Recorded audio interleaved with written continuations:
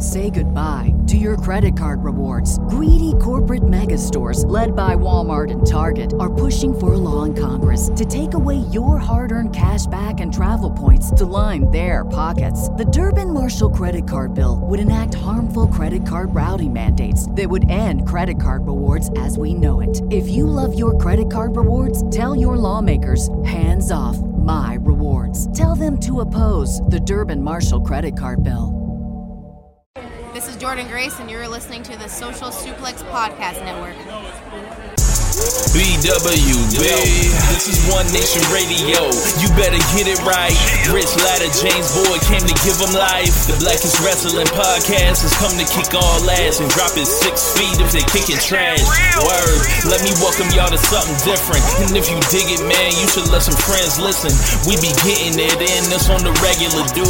Ravish and flow, but this shit rude. See, James don't rap, so I had to break it down. The whole network, man, we coming for the crown. Raps in the columns, I keep them both covered. Making the beats too, so the listeners can bump it. Hit us with the rating, yeah, I'm saying it's a 5. Before you hit it, talk, bob your head side to side. It's One Nation Radio, and this is the beginning. It's Rich, and I'm here with James. It's time to listen to One Nation. You got to unleash the power of the pyramid. This is Mike Sempervive from WrestlingObserver.com. Check me out on Wrestling Observer Live every day. And also check out your boys, Rich and James, on One Nation Radio. This is Kenny Omega. We're listening to One Nation Radio. Check it out, guys. These guys know what's up. Big Kenny Omega fans, and that's all that counts to me. Goodbye and good night.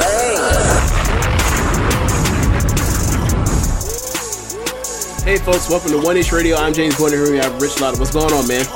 Oh man, I'm chilling, man. I'm just been having a swell day. We're here a day late, but you know it's all good. We needed more time, to let everything marinate. So we ended up doing a Q&A. So we've got lots of questions from Twitter, and I think there was something for the Discord we're going to go through. A lot of big news in the world of wrestling. But what's going on with you, James? Not too much. I didn't watch Stardom after the Grand Prix, so I kind of needed a detox. It was weird because there's never been anything quite like that after WrestleMania. I guess for word burnout, if you will, or just decompression stage where for me it's kind of biggest show in wrestling that year. They normally build WrestleMania season from Royal Rumble to WrestleMania. Basketball playoffs are right around the corner. I kind of need a break, and I'll get back in the swing of things. This is the first time I've ever had a burnout from Stardom, where I was this thing was so awesome.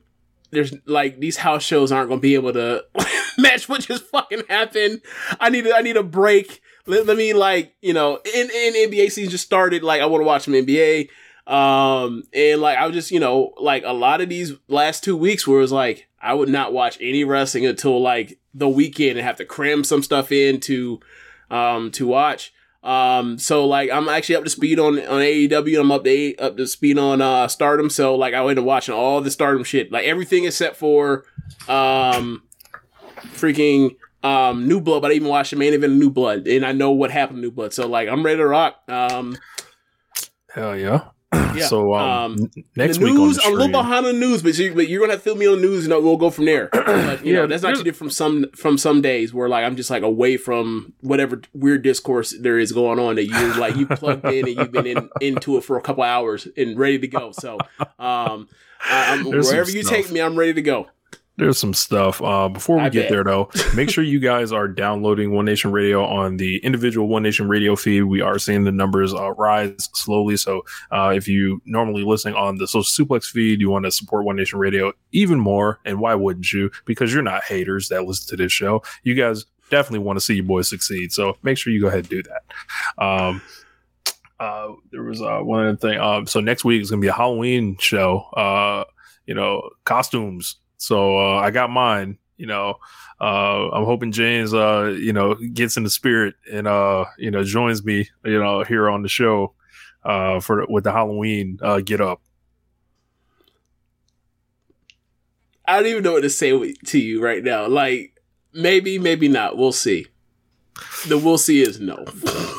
But we'll see. If y'all want to see James dress up, don't do ones in the comments or twos in the comments. None of that. Don't do that. Don't do that. Don't do that. We need the people to speak. You are not about to peer pressure me or fan pressure me into doing that. For the audience. This ain't fear factor. I'm not going to put me on a show to do weird things just for your entertainment. What is that? No. We're not doing this. Get out of here. In the biggest news of the week, Dave Meltzer's office is clean. No, I'm kidding. I heard about this. How many people came over and helped him clean up that shitty ass room? Man, it had to be at least 3. Terrible. Grown ass man. We can see his floor. They installed a whole camera system, so Dave on camera just is fucking hilarious. So, like, I'm considering doing the adult. I'm considering doing the video membership. I've never had it just to see Dave just be hilarious. Look, man, you know how people be asking, like he's one of the most prolific writers of all time. People ask, like, how the hell this man, like, in any genre of literacy, right? I said literacy. That's not the right word. Whatever. We're moving on. But like, people ask, how does he find all the time? Like, the time is on the floor, my guy. He wasn't tidying shit up for years and decades, whatever else. Like, his system is furnished on the floor. That's how he's able to crank out so much shit.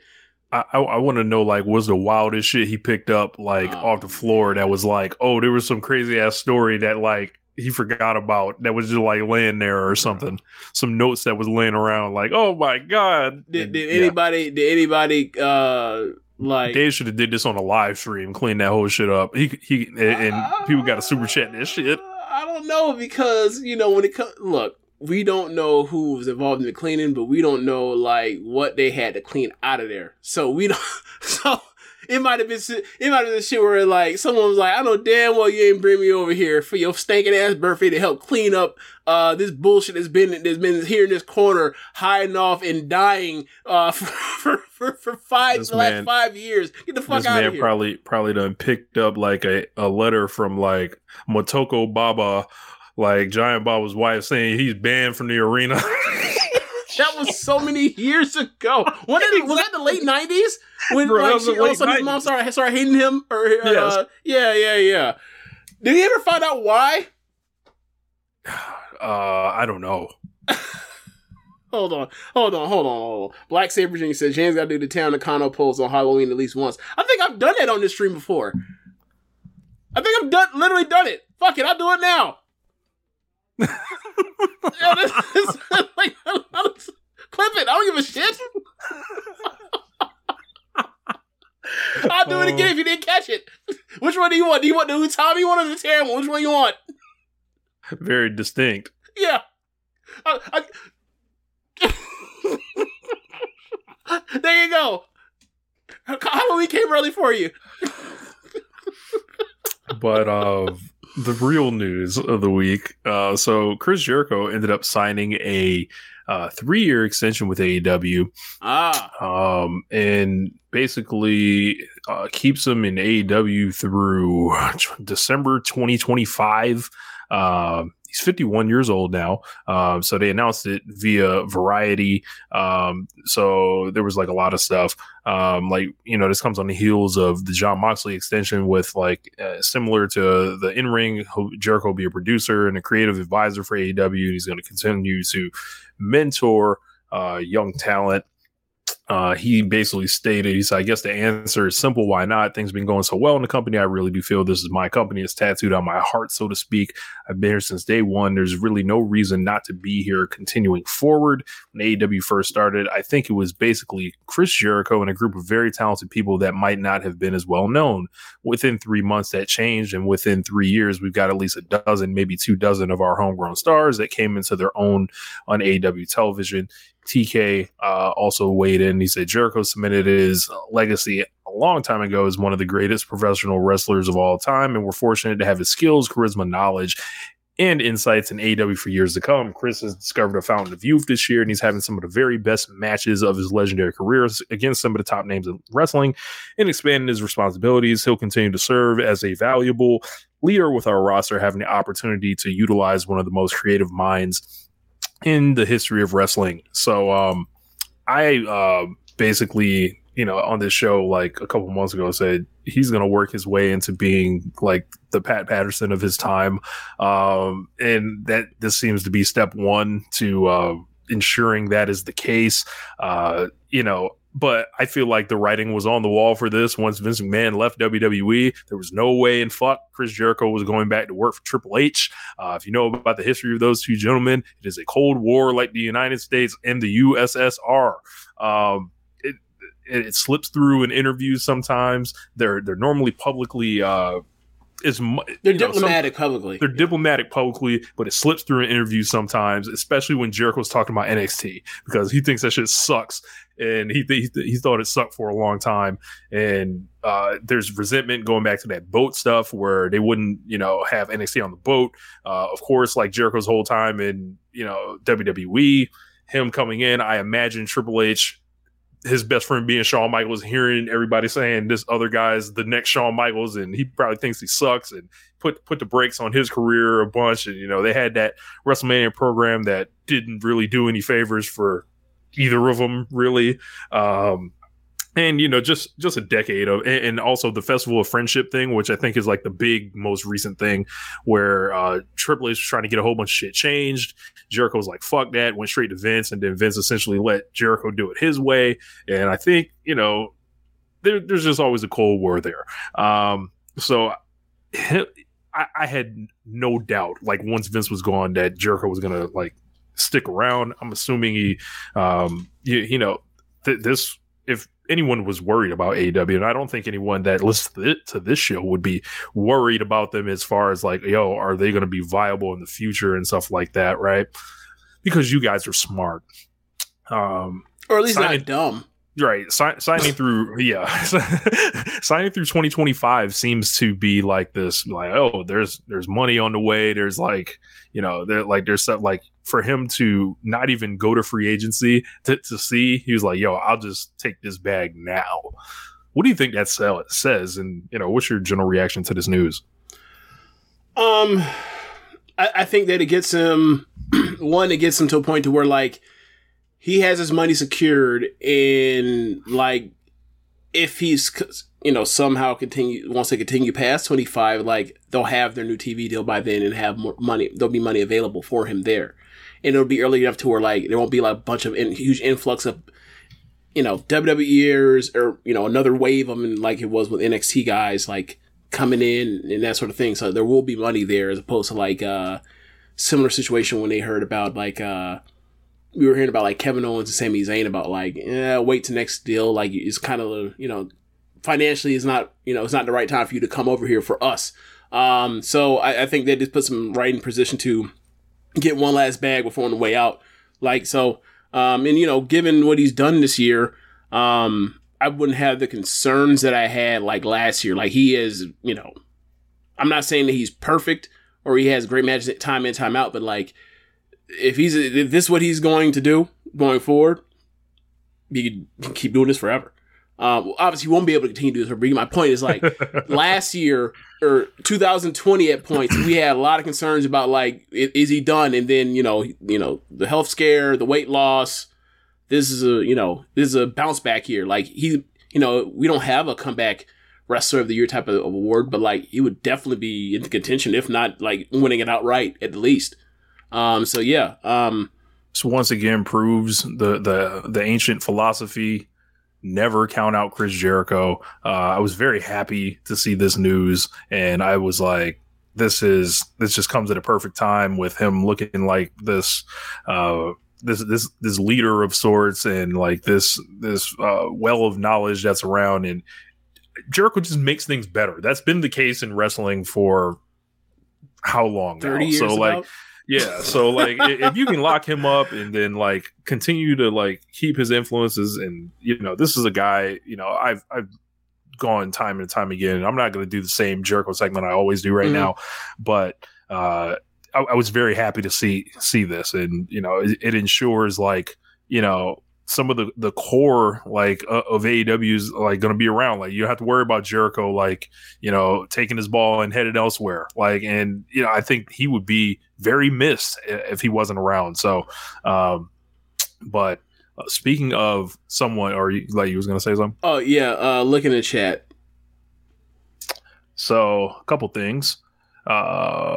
Jericho's video post for Triple H's 25 years in WWE is so backhanded. Yes, it is.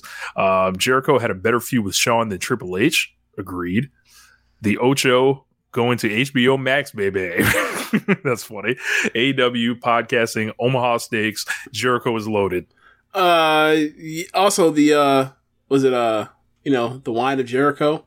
He also had that. Oh yeah, so, yeah. Stuff. So, but yeah, what I was referring to was put a check with a check. Poe. Put a check. Okay, MJG. No, I was actually referring to. It's good to recap those, but I was referring to Zach Poe after talking about doing the poses. Oh man.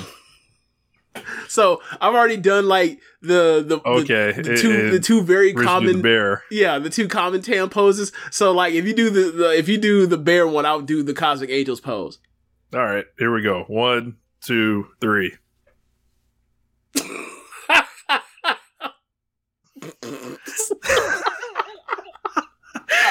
Screenshot, Dad. Yeah. That's the only reason why he's asked us to do it. He's like, I want to get a picture when both of them are doing something crazy, and then they're gonna run off with it. So yeah, run off. We have no problem being meaned up. Go for it. Go for it. Whatever. We encourage this behavior. Yeah. So Adam says he tried to book Fozzy here in Cincinnati. It's not cheap. Oh yeah, I forgot about that. The music too. So but yeah, man. Let's see what else we got. Oh yeah. So I was talking about Jericho and him, being better with him being around. Speaking of someone who looks like they're not going to be around, CM Punk looks like he is going to be bought out. Like that's the story. AEW is looking to buy CM Punk out of his deal, and that's kind of I think what a lot of people thought was going to happen originally with this thing. It's like actual kind of news like broke on it. Like it's funny how Dave went on that rant about how he wasn't getting anything, and then all of a sudden he starts getting everything. Yeah, and it is squeaky wheel got the oil, huh? Yeah. Something happened. Somebody started calling Dave. Like I think TK was like, "All right, man, here's what's going on." Like I don't know who talked to him, but seems like the Elite's coming back soon. But it's, CM Punk's gone, and I guess the holdup is the non-compete issue. So it is.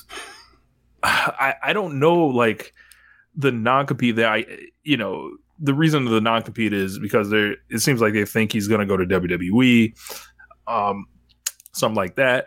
I think he immediately would go to WWE at whenever he could.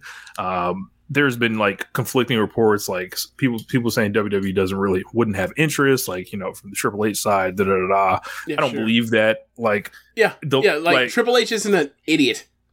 Like even if it was a case where they didn't bring him in right away, like let a year go by, and then they start thinking like, well, what can we do for a little shot in the arm? Like there's nothing that like they keep bringing back Goldberg and Brock Lesnar, but they wouldn't bring back CM Punk because he's difficult to work with. I'm sorry, isn't one of those guys a guy that like whipped a fucking championship belt at Vince's head after a WrestleMania main event? What the fuck are we talking about? I was talking to a buddy of ours, like, you seem to be blatantly disregarding that they went to court with that man. I was like, well, is that shit still going? No. Okay. Also, that went to court, like, did they go to court with Hogan? Yeah. Didn't Hogan testify against Vince?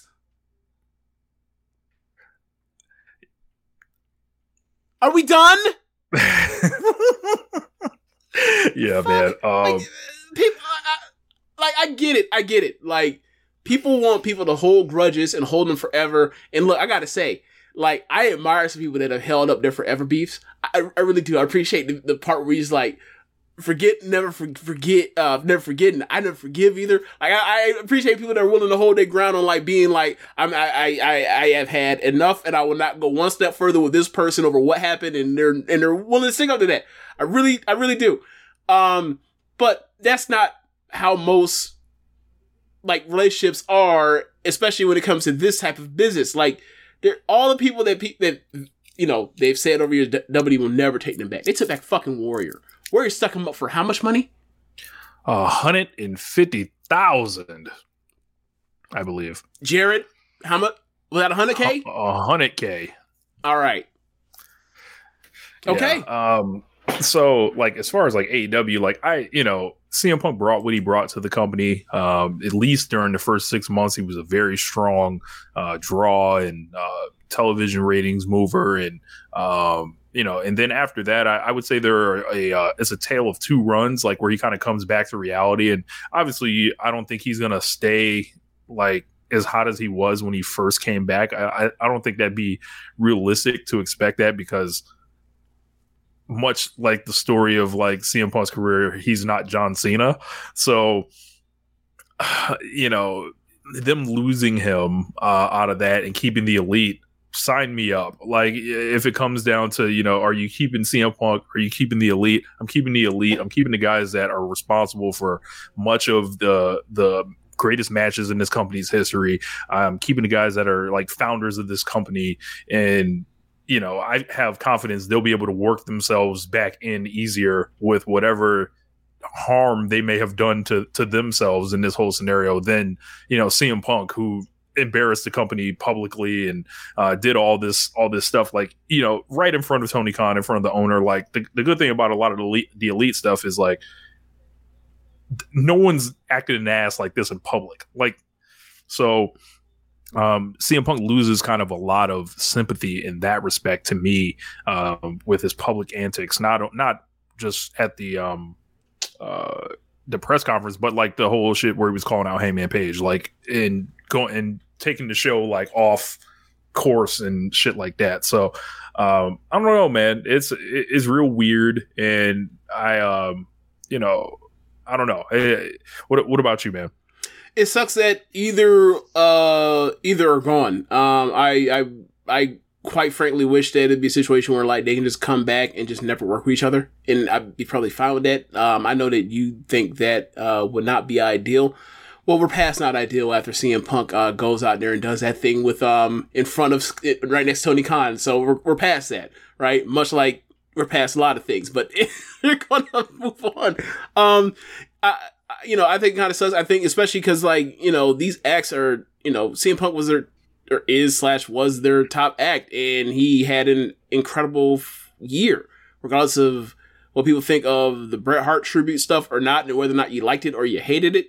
Like the dude had better television than anyone in the time he was around in the year. So it sucks that he's going to be gone. It sucks that like this MJF thing, even though they were able to put a nice bow on it, still like there was another chapter for it, and it seems that we're going to be missing out on that. And like it's going to be weird. Like it seems like he won't be back, and like we're gonna be like, all right, so what's feud of the year? Oh, him and MJF. Well, who's best on promos? Oh, he probably finishes top 3. It's just gonna be really weird.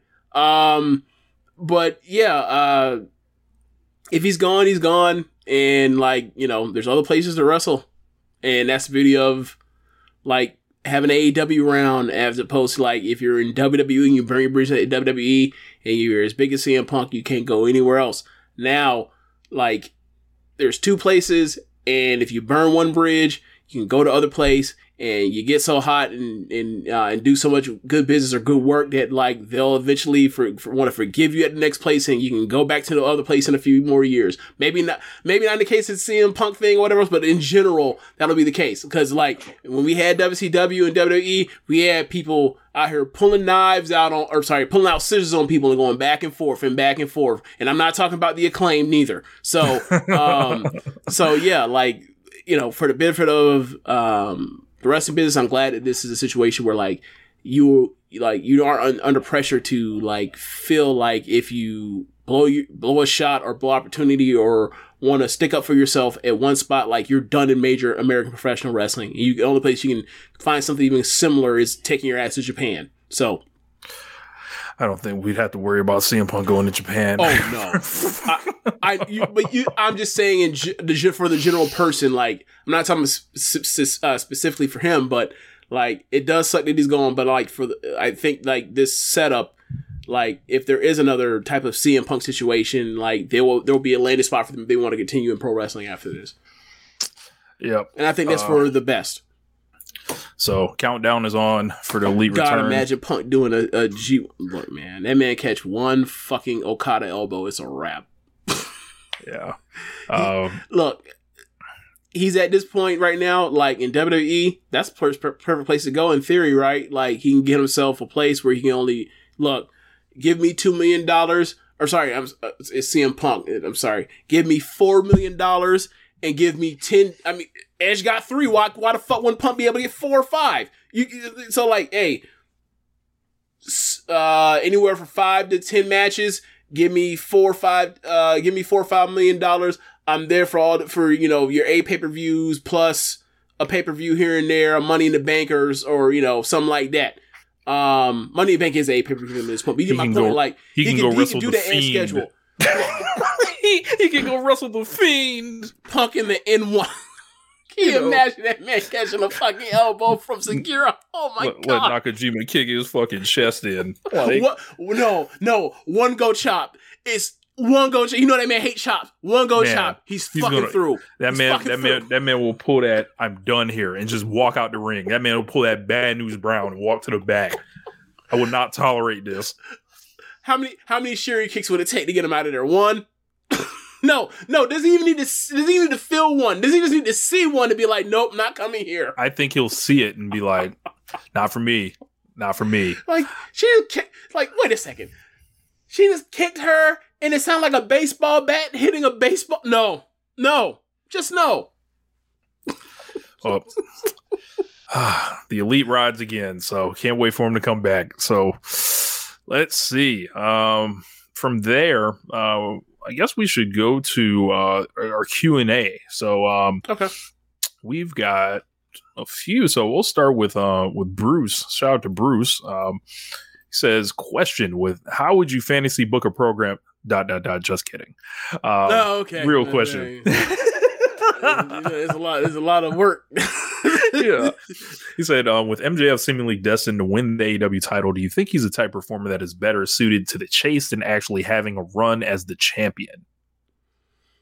I think he's good and versatile enough to do either at a high level. And given that he already doesn't wrestle that much to begin with, it fits right in the category of he's an event attraction, put the belt on him. I will say that, like, if you're going to make him the champion, and he's going to do that in the same fashion where he's only going to wrestle, I don't know, maybe 18 times a year or whatever else, then like I don't necessarily think that's conducive to being a long running champion.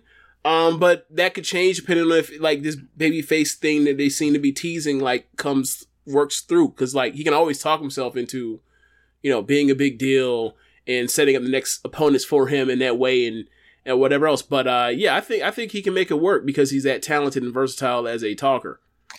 Yeah, I echo your sentiments on that. His promo ability is strong enough to where if it's like, yo, you got to go eat innings, like he can eat innings in a way like, you couldn't just throw Heyman out there with the mic. You got to seem like you got to have something face to face or something. Like you can send MJF out there by himself. Like I think that well, I don't know if he can go out there and basically fill a bus as a fiery babyface like he's John Cena necessarily. I wouldn't doubt it. But I have to see it first, right? But what I will say is somebody becomes a contender, build up, 1 or 2 promos over, and then get to the match and, 3 weeks down the line, 2 weeks down the line. I think they could do that for a while, and be successful. I just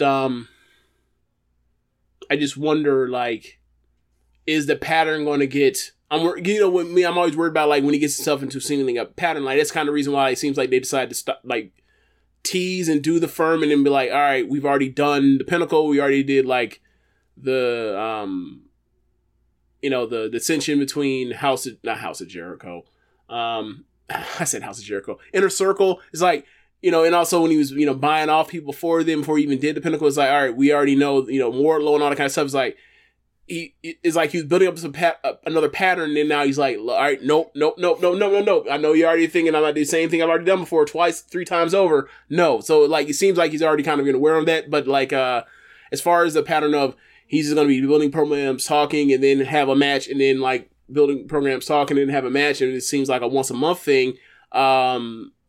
I think that we'll see how it goes, but I think he's talented enough to make it work, or at least make it not feel like an actual routine, if you will.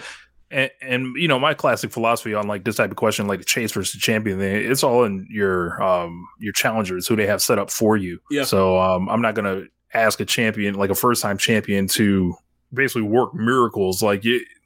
You're essentially establishing your credibility. I thought they set up Hangman like with the opponents the right way, but something like, like there was like a missing period. Like the match is always delivered, and it seemed like the opponents were credible. Like I don't think you could ask for a better first program than doing the Danielson thing and then rolling into Adam Cole and beating him that strong. But I think even down to Kenny's reign, like he's starting doing rematches, stuff like that. It all depends on what's set up for Hangman or for MJF, excuse me. Yeah. Red Leaf at Bowling JD, he says, need in-depth thoughts and opinions on Chan Yota from New Blood Rising 4. So he hit us with the thoughts. Okay, so I've seen limited footage of Chan Yota. And what do you mean by limited footage? What kind of footage? Not that kind, sir. Okay. So I saw her, lifting up Rossy Ogawa off of the ground where he stands. Funny stuff. Yeah. Okay. Yeah. So Chan Yota, for those that don't know, it is funny. Like every time I feel like I always have to do like a disclaimer for like people that like watch us, but like also don't like watch Stardom or Joshi at all, and they still regularly listen to like our Joshi segments. So like Josh knows how to say like Utami's last name, but it's like but he doesn't know what she looks like. But whatever. But Chan Yota is from a promotion I think called PPP Tokyo, and also either on the side or in a past life, if you will. She was a JAV actress in what that stand for, James? Japanese adult video. She was a porn star. So and I was going to get to it, but whatever. But yeah, so she wrestled Mai Sakurai on New Blood 5. I did not watch the match, but from the press conference I've seen her, where like she seems very charismatic. She has a great physique, like muscular, like, double biceps and all that. So like, obviously an attractive woman. I think if not for like, Joshi's like, history of hesitancy towards like pornography Gravore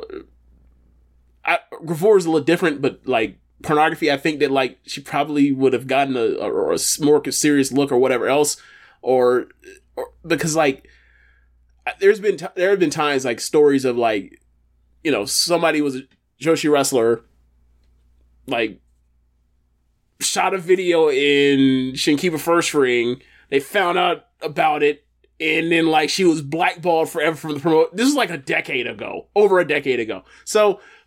Like they've a lot of the companies have always been like, we don't know parts of it. And like even to it's this like day, that like in America too. So like yeah. At the same time, like they make sure you didn't, like in WWE at least, like they make sure you didn't do nothing. Like yes, but there's also history of people that have done like nude modeling or whatever else that they've let slide or whatever else at the time, right? So But yes, that is a good point.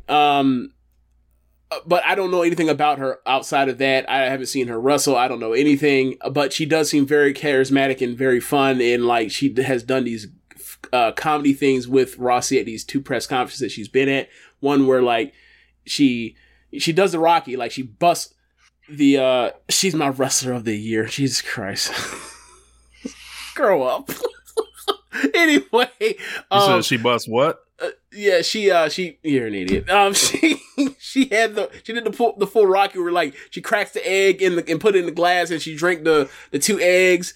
And then like she told Rossy, you come, you do it. And Rossy's like, oh fuck no, I'm not doing that. And then like, he was like, well, I'm, basically talking about training or whatever else. And then like, he said, Rossy, get on my back. And then like, she piggybacked him, or sorry, he piggybacked her is actually the way. And then like, it's, it's on YouTube. You can see it on Stardom's YouTube channel. And then there was one from the press conference, like right after the Grand Prix where, she brings like boxing gloves and the mitts or whatever else. And like, he's like, and she's like, I'm training to get better still. So I need you to go, put these mitts on so I can do it. And then Rossy was like, I'm not doing it. Well, and he said, well, what are you, a girly man? I'll make you a real man. Put these gloves on. And then she puts the mitts on and Rossy just like this. It doesn't move his fist. And then she puts the gloves to the, she puts the mitts to the gloves and it make it look like he's like, throwing lightning fast punches, but he ain't moving at all. Like, it's just like a funny comedy thing. Like, she's funny. But we'll see. Like, I mean, I have to check out what happened on New Blood 5 aside from the main event. But, if she's decent, I don't see any reason why she shouldn't be able to be brought in outside of the stigma of that shit in Japan. Like, if you're good enough, you're good enough. And like, she has a requisite, like, charisma to make this thing work. Like another example, like, on the Dark show, it wasn't aired. It won't be on World. It wasn't pay-per-view, but like they had a woman named Chan Yoda, who's a YouTube celebrity with like millions of followers, like training with Hazuki and was on like a Dark show match. Like it was her and Hazuki versus Kamitani and Hina, and like they're going to show that match like on television. It was recorded by like a film crew like in a couple days. So like. And she looked, decent drop kick, decent vertical suplex, like took punishment, like Kamitani clocked her right in the jaw with a running drop kick, like, good build or whatever else. Like she looked like if she wanted to do this and really want to do this, she could be a good wrestler or a competent wrestler, and then they can figure out the rest with her fame and popularity if they wanted to. Like, so, like, just because, I don't care about your background that you used to do that, whatever you did on camera, I don't care. Some people do, and that sucks. Yeah. So shout out to E Steel, 99 follower. We need one more follower to get to 100. So do y'all thing. So yeah. So are you gonna celebrate if you get to 100 on the show? Man, I don't know what I should do. Shit, I don't. Shit. So you got to do something. Shit. JD also says, who's the most washed in Neo Stardom Army, and compare them to Russell Westbrook? The most washed would have to be Alpha Female, easily. I did not hear good things with Alpha Female. So I did not watch the match at Royal Quest 2. I did not watch it, and I have time. Her match in the main event of this pay-per-view with Kairi, it was a classic big plotting bruiser gaijin monster versus small babyface that takes punishment and works from underneath and throws her body around and hopefully survives. Good match. Give it 3 flat, but like you can clearly see that like this match was just like classic Kairi storytelling of I'll take care of your limitations. You don't have to do much running. You ain't got to do much bumping. You just gotta be there where I need you to be at certain points or whatever else, and you can hit me and that's cool. James, was she wrestling the Alpha Female or Luke Gallows? It was very much like a Luke Gallows Fale type of match in the G1, yeah. A decent one. Not like one of those matches that you absolutely hated, but it damn sure wasn't like one of those like Okada, oh my god, Okada got a 4-star match out of Fale. It wasn't one of those. It was one of those like, oh, this is passable, moved on. It was one of those. Yeah, man. As far as Russell Westbrook, he's struggling. Like he's not playing well. He's not out of the lineup tonight. he's made some erroneous decisions with the ball. He's getting run out there for a lot of minutes that maybe he should not be out on the floor. I feel like there's some type of dark reason why he's being showcased like this. I feel like they're trying to convince somebody to take him, and there's a lot of like politics going on with, he's making $47 million, so he kind of has to be in the lineup. You can't really like bench this guy like that because he doesn't seem to react well to it. And they haven't explored the option of sending him home. And that's probably the option for the best for everyone. Yeah, Russ is like one of my favorite players, like, throughout his career, and it just seems like he's at the end of the line. And there's no shame in that because the end comes for everybody, right? And it's just like, is he handling it gracefully? No, but most don't. Yeah, I feel like as fans and people that are talking about Russ, like we can kind of say what we want, but not obviously not to him or anything. Somebody got checked for doing that essentially, and he made them cower like a hoe. That's the thing that always gets me. Like, Rich, I know the joke. Think about a check. You say something, he go up there and beat you up. How you gonna enjoy that money? You can go to every Laker game you ever want to ever again, because it ain't gonna last long.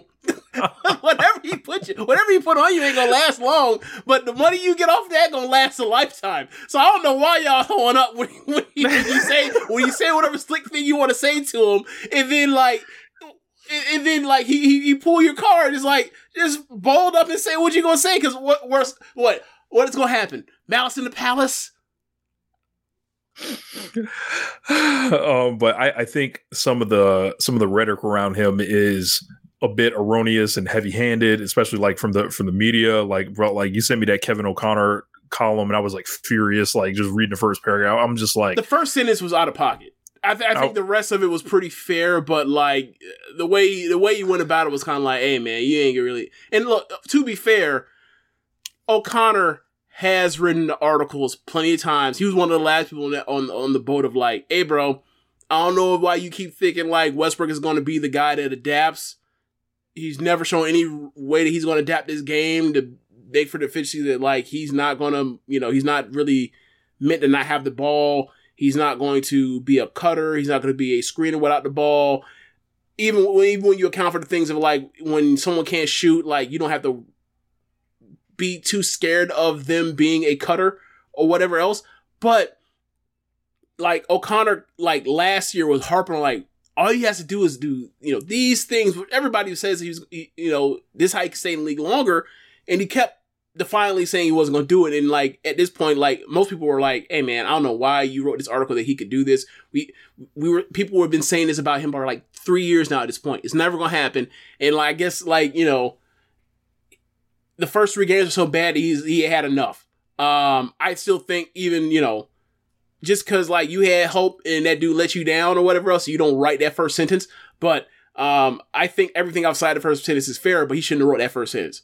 His editor should have like been like, are you sure you want to say this? Yeah. Like there's just a lot of like the media members are going in extra hard on him. It feels really personal, and it's just like, it's icky, man. It's shit that like, I feel like, the athletes, especially somebody like Russell Westbrook and, what he's given to the game, kind of deserves a little more respect at the end. But I guess it's not about what you deserve. It's, you get what you get. So, I mean, there's a lot of stuff to play with this. You're a Lakers fan. You know how it is. Like, it's the most popular fan base. It's the most popular player, also on the most popular, team, and they're failing. And like it's all bad for him. It's all bad for him. And he's always been, he used to have to take them bullets for Durant. He's taking them bullets now. Yeah. And he's never ingratiated himself like, or shown any like humility side except for the times he's dancing. And it sucks. That's how the media treats people. Whereas like, if you never show your humanity or show like a side of vulnerability, like you can't just ever be all just pride and boastfulness and or whatever else, they'll say, they'll paint you a certain way. That's always been true, but I don't know why no one, like, I don't know, maybe he had to fall out with his longtime agent that said he should have made adjustments along the way, and then he told him no, go to hell, and they severed their business relationship. But like, it seems like there's nobody that he can listen to to tell him any different. And like, look, that's the reason why he made it to the NBA, and that's the reason why he'll be a first ballot Hall of Famer.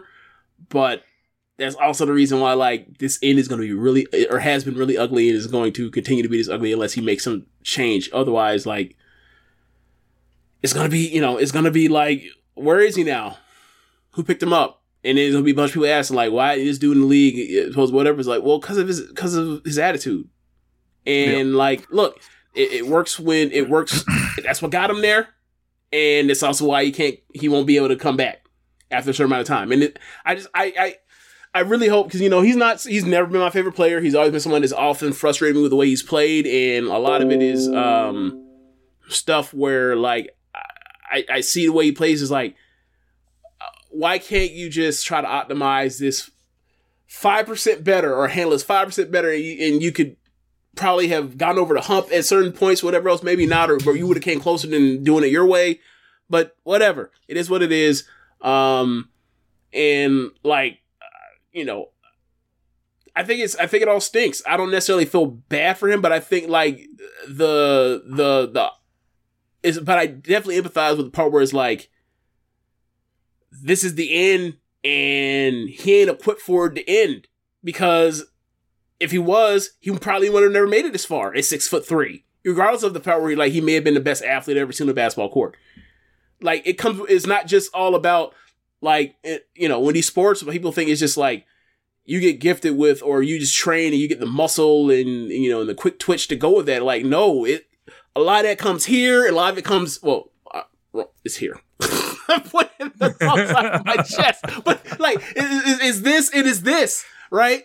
And like your head and your heart, for those that are listening. Yeah. I think the guy when I said I put it on my chest, but like, I think that like, it was gonna end bad. It was gonna end bad. And it's somehow ending worse than I imagined.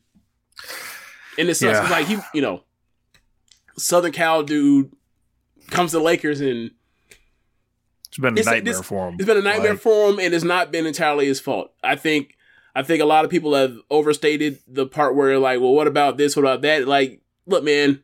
Like, we knew who Russ was before he got to the team. So, like, somebody wanted him there. And also, people should have been, with the alarms on when it was like, look at, all these things that are incorporated with, like, when it comes to aging, and, like, you knew he wasn't going to age well, and they thought they could get the last year or 2 years out of him. And it's like, no, when it drops, it's going to be out of nowhere. And this is exactly what happened. Yep. So, last question from Red Leaf. He said, Tommy versus Mayu, is this better than their first match? Explain it as if they were in a Hell in a Cell match. I don't know what that means. Okay, so, better than the first. Okay, so they've had 3 matches. The match this weekend, the Red Belt title change, and the 2008 Grand Prix final. I like the title match personally. More? Yeah. Okay. I don't think I've ever gone back and watched that match. I think that I probably hold that in lower esteem than most people, because I was like, quite frankly, at the time when he switched the belt onto Tommy, I was concerned on like what the hell is going to happen with her on top. The answer was it's going to be the best fucking reign the company's ever had at top. But at the time, I had a lot of questions, right? And I think it were fair to ask, especially I think they were fair to ask, and coming back, now that she has been champ for a full year, like, I don't think that I still don't think I was wrong asking them.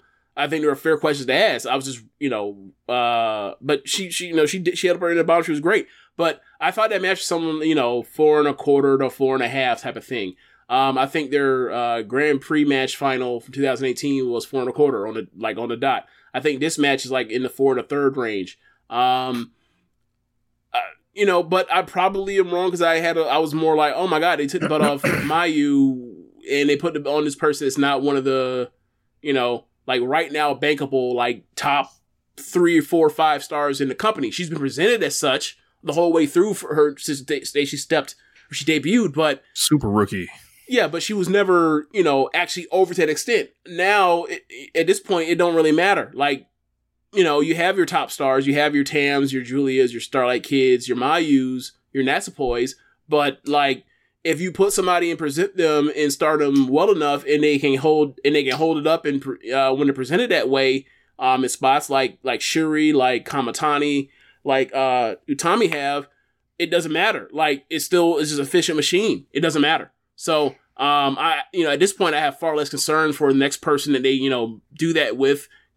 Apparently not when it comes to some of these fans where they, talk about Mirai, but man, but whatever. Like, but I think that like just regardless of whichever one, in these 3 Utami Mayu matches, they're all great. And I'd have to go back and watch the second match to remember how the finish was. But like. The last 2 especially are just like declarative things of like Utami like is just better than Mayu, and Mayu can survive it or she can't. Like Mayu can beat her, but Utami is just like she's overwhelmed with power every time, and like Mayu can sometimes survive it, sometimes she can't. Like when the belt changed on 2 years ago, like Mayu had just went through, that Shuri match and the Shuri defense, and then the Takumi offense, and she was wore the fuck out from those 2. She got her ass kicked in both of them, and then the third person kicked her ass. She couldn't answer the count that time. This time, she hadn't had a kind of wear and tear on her. She was able to survive the onslaught from Utami, and like either way, they're all great matches. Like when she like.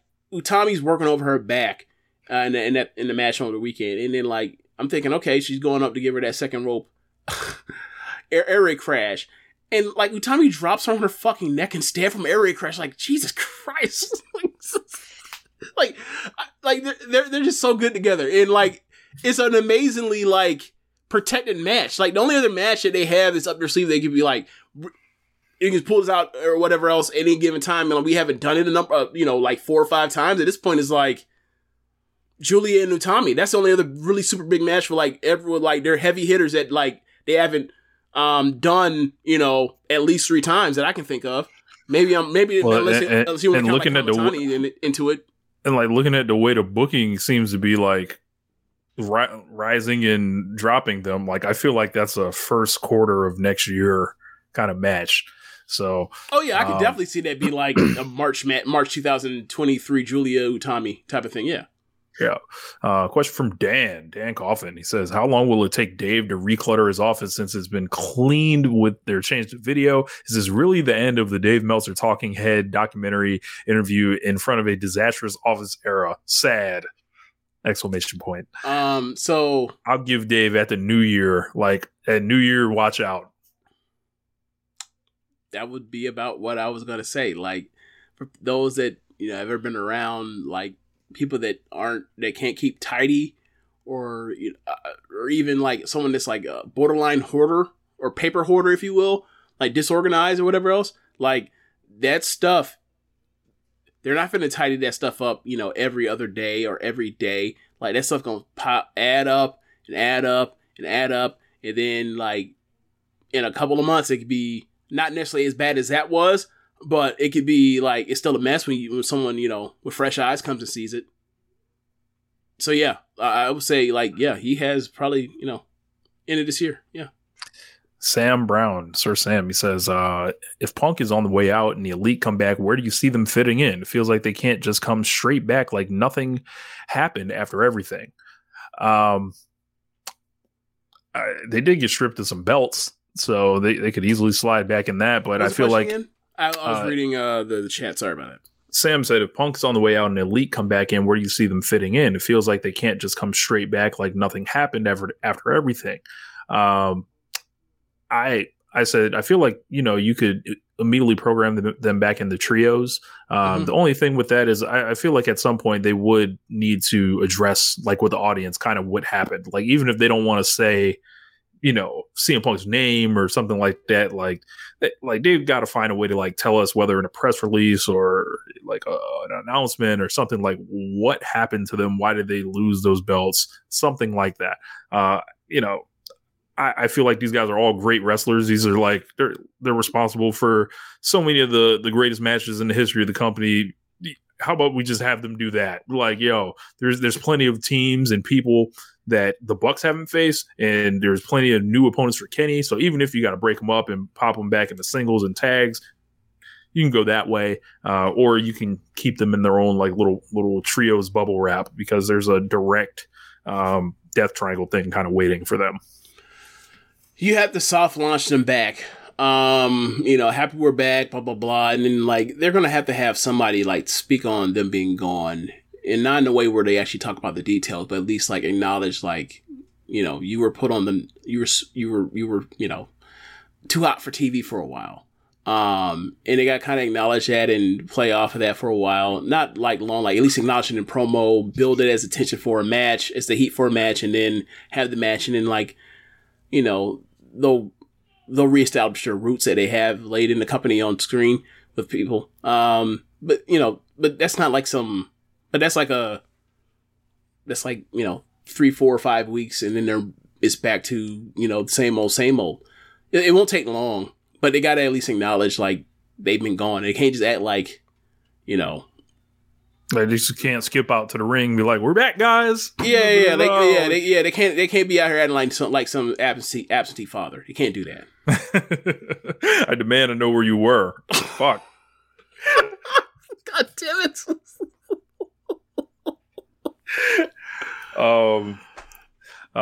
Detroit Don, Black Sabre Jr., I believe, he says, I see them coming back to face Death Triangle full gear, but not winning them. They could do that. And also, Black Sabre Jr. has another question. He says, although the year isn't over, what year would you say is better? Will Ospreay's 2019 or his 2022 run? For me, I'd personally have to say it's 2019. Just the bias of, like, getting the double dip in Best Super Juniors in the G1, and, like, having the Dominion match with Dragon Lee where he wins the belt, like, in Super Junior final, all the indie stuff. Yeah, like, this year he didn't have necessarily like the conquering moment of, like, beating Okada, but I think if he had that, I might say that. But, like, that whole thing where, like, Shingo was just undefeated, and then, like, he fucking beat him in the final. Like, that's something, like, I'll remember that, like, for a long fucking time. I'm gonna go. So I think narratively, like, for me, I'll go with that as, like, a quote unquote kayfabe achievement or whatever else. But it is closer than I'm making it out to be. I'm going to go with 2019 simply because I think that's the greatest year on record for any wrestler. And that's, like, fresh off especially, like, looking at what it followed, like, with Kenny and then Okada, yeah. like, and he, like, topped them both. Like, I think it's 2019 for sure. Especially and also the two tournaments, the indie stuff. He was just on, like, a slight bit more athletic. And I'm talking about, like, percentage points here. Mm-hmm. So, I'll go with 2019, but 2022, like, also one of the greatest years a wrestler's ever had. And also, when we're talking about this, like, a lot of that 2020 stuff is, like, with, clap crowds as well. So that, like, cause, his 2 matches with Okada this year, like, if they had clap crowds, I think those are matches that are I think they're already all-time matches, but I think those are matches, like, considered, like, at an even higher level with, the reactions they would have gotten in front of a live audience. So yeah, I'm 2019 was, that was wild. Cause, like, 2018 when he got hurt, I was like, bro, do you see what he was doing? Like, if he had got healthy would he have been able to do do a year similar to Okada and, Omega from a couple years ago? And I mean, you were just like, you rolled off immediately. You were like, oh no, you can't, nah, that's not possible. And then like, fuck around next year and did it. Cause like, we had never seen no shit like that before. And then like, this fucking guy is doing it while not being in the main events. And it was like, this is wild. And he fucking did it. So yeah, that dude, alien, yeah, different. That dude is, yeah. And I will say for this, like, I think he's a bigger star internationally because of the AEW stuff, or from a regular wrestling fan that's only seen clips and thinks he's because he's got him upset now, guy or whatever else. Like, I think they respect him more after seeing the stuff he was doing in those trios matches with Aussie Open in the trios tournament. I think they think like and also the match with Dax too as well, in the match with Orange Cassidy. Like, don't just be getting mad at gifts, man. Gotta watch this stuff in proper context. It definitely helps. Rambo and Slam Pig, he says, whose podcast is CM Punk going to air his grievances with AEW and the Elite? If he offers to cover your legal expenses, don't believe it. I'll say this. He can go on Corey Graves' podcast.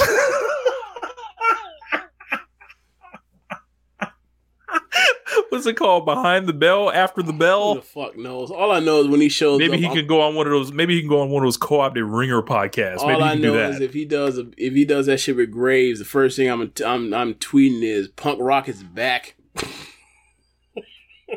Or dead. No, because remember that man was like, after he got beaten at one UFC fight, it was like, you turn your back on your friends, that shit's not Punk Rock. I was like, you don't grow the fuck up. You sound like a fucking child. He doesn't be your friend anymore. That sucks, but like, why mention this now if he's losing a fucking fight? A shoot fight against some fucking professional fighter, you asshole. Brewhaven, CM Punk should do Ryan Satin's podcast. My fucking God.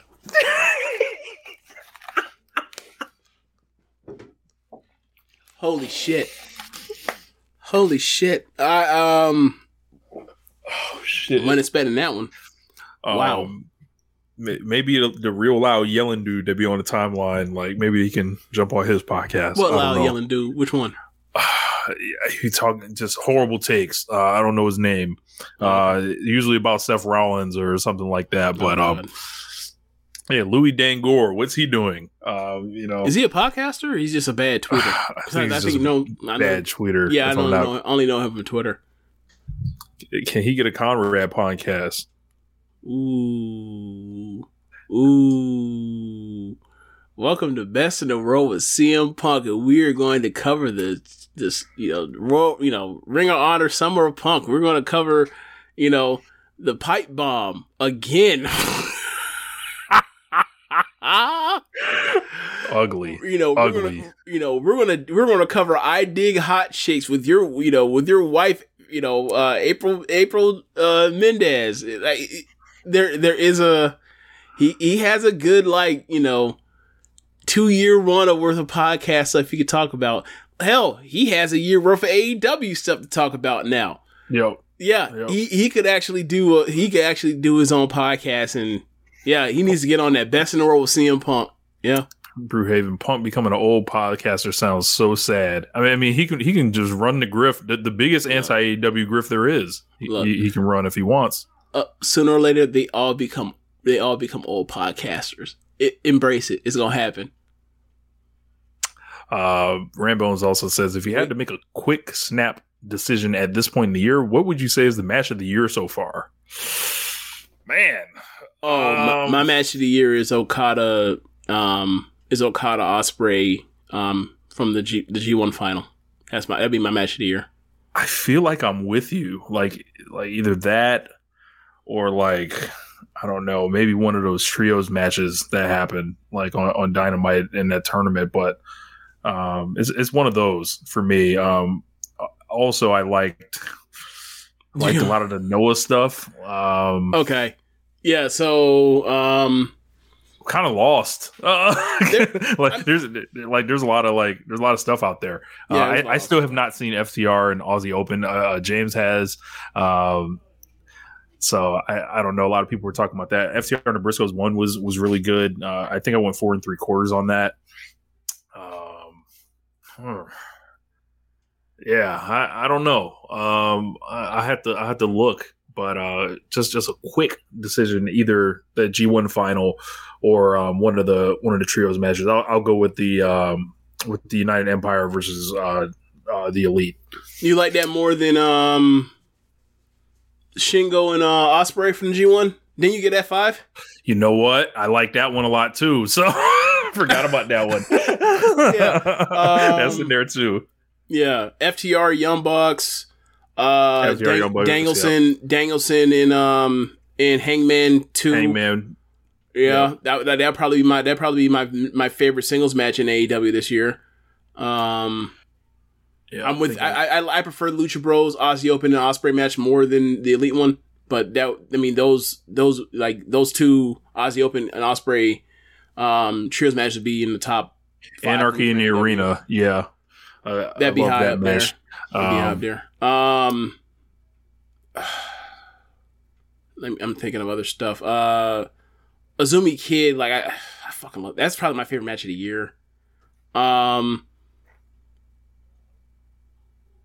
Yeah, there's I like Hangman Page and Takeshita. Yeah, did you get that 5 or 4 3/4? I get that 4 3/4. Okay, yeah. Bucks versus Lucha Bros on Rampage. Yes, that's way up there. 5 Bucks as well. and FTR. Yeah, that's way up there too. I didn't like it as much as everybody else did, but like I thought that Sheamus and Walter was awesome. Yeah. Like I get it, like, that 4.5 plus type of thing. Yeah. There's been a lot of. I haven't seen it yet, but like people have raved about like basically like the quote unquote double retirement match between retirement match between like Tsukasa Fujimoto and Arisa Nakajima, and I love those two. But like, I haven't seen it yet. Bucks swerving our glory and Hobbs and Starks.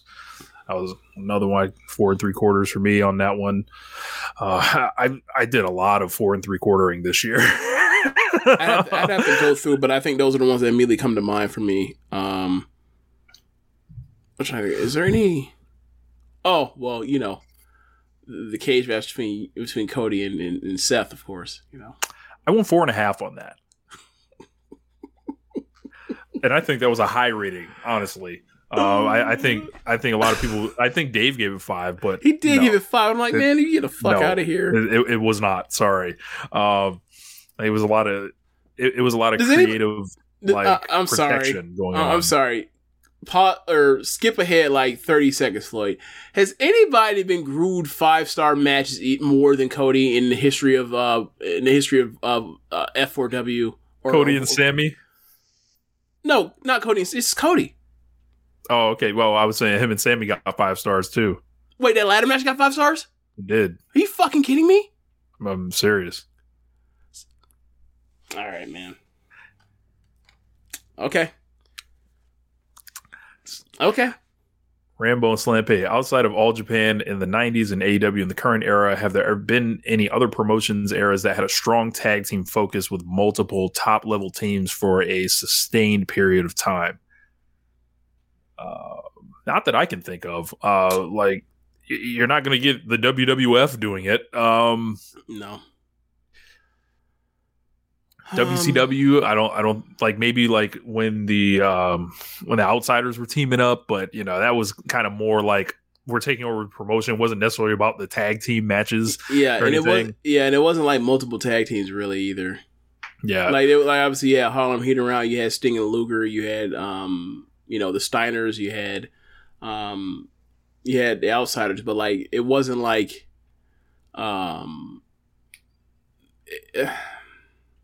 it wasn't like they were main eventing.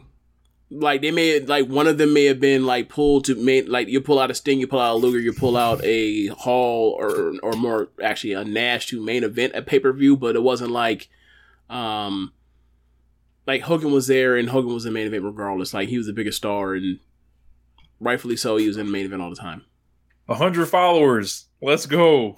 Thank you guys very much. Hold on, just seeing it come through. Sweet Peachy Mellow. Shout out to Adam for for making us aware. So yeah, man, that's awesome, man. Appreciate it. That is what's up.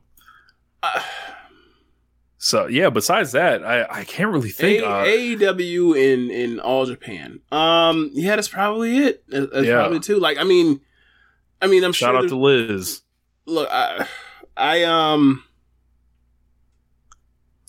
like maybe wonder. Jim Crockett Promotions. Adam is saying in the comments. I don't have enough frame of reference on that. Crockett Cup, when he used to do the Crockett Cup, probably. That wouldn't be bad.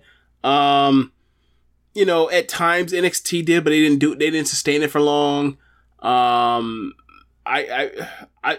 feel like in a year or two we'll probably have whether or not we could say that if we're starting for real or not. Because like they're doing a really good job with like 2v2 tag teams right now.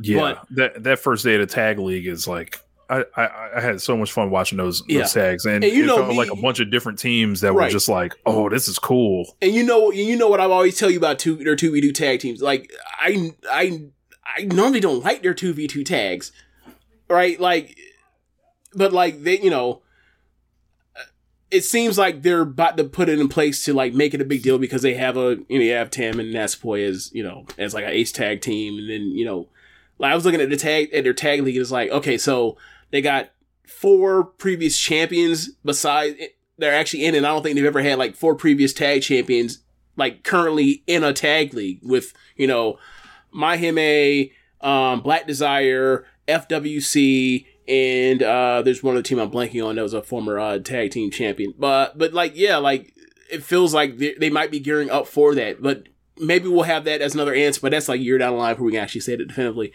AEW definitely is, they've killed it. And I can't really speak to places like Dragon Gate to tell you if like, what they've done. So, but yeah, probably like that Crockett Cup era, some bits of NXT, before they started pulling every tag team out left and right. And then AEW and AJW. Do you think it's weird that like New Japan never had like some super killer like tag division that for any type of stamp? You know what? You know why?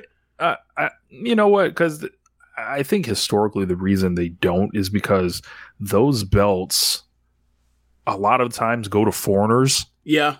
And they don't keep them there long enough, or things like that. So, like, you can think back to Steiner's having them and shit like that. And I don't know, Yuzuru Hart. So, shout out to him. He was like, "How do you think fans will receive the Elite if/when they return to AEW television?"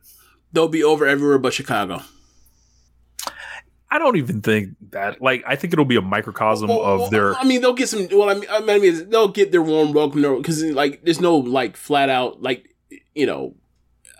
all or nothing proposition with Chicago. But like, they'll show up. You'll hear like a 25% smattering or 20% smattering of jeers and boos, and then the match will start happening, and they'll knock it the fuck off. But once the music hits, you'll get the little hums of that stuff. But like. But outside of that, like, they'll be happy to see them again and all that kind of stuff. I think the opposite effect would be like if CM Punk were to come back, he has to immediately turn heel. He'd have to immediately turn heel. He's getting booed out the gym. Right. He'd have to immediately turn heel. And he would make it work, but he would have to immediately turn heel once he came back if he were to come back. I think the Elite, in their case, it would be like a microcosm of, like, their entire existence. Like, there's always a weird sect that will, not fuck with them for whatever reason that they'll tell themselves, and then, like 85 to 90% of everyone else will fuck with them. So, hey, Black Saber, type in the Dragon Gate match that you say is like a great tag. Who's in it? Was it like I can't even say it's Masquerade. Masquerade is done with, but like tell me who was in it, and I'll check it out. I'll try to check it out anyway. It's hard to get a hold of Dragon Gate shit. So Brandon Candia says, if you're Triple H and you manage to get Punk, what nastiness are you subjecting him and his fans to? Ooh. So you're signing him and you're just going to torture, you're just going to fuck him over. Sign him and fuck with him, I guess. So the Vince McMahon play, not actually like act like an adult and try to like, book better television or any of that stuff, huh? Okay. So I would do it would be like a multi kind of fucking, right? I would definitely feed him to Bray Wyatt just to like pit those fans against each other to fuck with like his alignment and shit like that, I would eventually have Triple H and him on an on-camera promo together where Triple H is essentially saying, "So you came back." Like, and, you know, so you came back. I would CM Punk. I knew you come. You know, I would have Roman Reigns go over him, like on not even at WrestleMania. Like I would do it like at a different pay per view. I would have him in the middle of the show at WrestleMania. Trying to think. I would have him. I would have him get. This is nasty. I would have him do a fight pit with Matt Riddle and basically show like there's a difference between your UFC and your martial arts and Matt Riddle's martial arts. See, like I'm not just thinking about things like throw him in the 24/7 division. I'm thinking about psychological things to fuck with him, like that UFC shit. I think that would be. And then I'd make him wrestle Walter and tell him to take the chops. You're enjoying this way too much. This is a dude that was at one point your favorite wrestler, and now you're just like flat out like throw him out, fuck him. They asked me if I was answering the question. If you're Triple H, you man to get him. What type of nastiness? Like if you came up with this shit real, you came up with this shit real quick as if you've been thinking about things like this. This is all off the dome, baby. Freestyle. Okay, you know? Sure. This is all off the dome. Sure. Look, I can give you more. You weren't out here writing verses in your head. You sure about that? No. This is freestyle. This is word surprise. This is supernatural. You know, all MC right. Juice style. This is God gifted. Yes. Oh man! And then this is heaven sent. Yes, please give us more. I think you got to put him in there with Seth Rollins, and then like Seth Rollins wearing them ridiculous suits, but like then they do like weird shoot interviews on each other. Oh my god! And to top it all off, no, you know what you got to do. You know you haven't mentioned it yet. You know the real thing. You put him in WrestleMania. And you make that man job to the Miz. Oh my! No!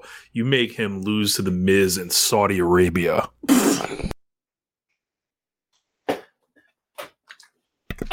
Turn it up. Oh my god. Or you have him lose to Cody, but the trick is Hunter beats him with the pedigree, and then Cody like just falls on top of him and pins him. There, and that's how you end his time in the territory. So, I think that would break their souls. It's like, oh, you want a WrestleMania main event? All right, we got something for you. Yeah. I don't even know if Punk would be able to get into the country in Saudi Arabia if he was, talking down like that. So they might be waiting for Punk. No. When you say that kind of stuff about Saudi Arabia, you can get into the country. Your ass ain't getting out, bitch. Getting in's easy. Getting out's the hard part. You'd be like, why does this plane no longer work? Oh. So, yeah, man. Adam says New Japan just put a statement out about Carl Anderson. Yeah, I saw a tweet this week that had me kind of looking at New Japan like, man, my have times changed. So Reese Hayes, shout out to him. Don't think I've seen him before. He says, top 3 international stars AEW should try to lock down with contracts / all elite graphics outside of the obvious, being Takeshita and Bandito. So we're talking about people that aren't signed to deals with other companies for the foreseeable future, right? Or are we just saying in general? How do you want to play it? I'll say do it in general, but like I gotta say I don't really advocate for needing to see every wrestler in AEW, because I feel like as fans we can enjoy these people in their environments, and the promotions can kind of stay strong. Like just off the top of my head, I would be like, all right, if I could pick from anybody and it's like a dream thing, yes, I'll take Nakajima, like Katsuhiko Nakajima. Mm-hmm. I'll take Takumi Iroha. and I'll take El Hijo del Vikingo. Okay, if it's not going to take anybody, I mean, I'm taking Ospreay. You do that, yep. Like, obviously, I don't think it would happen because the politics of him coming to, you know, if there's any word or any, like, even a belief that, like, you know, AEW joined him, like, that you'll never see another Forbidden Door. But Sasha Banks, or sorry, Mercedes, and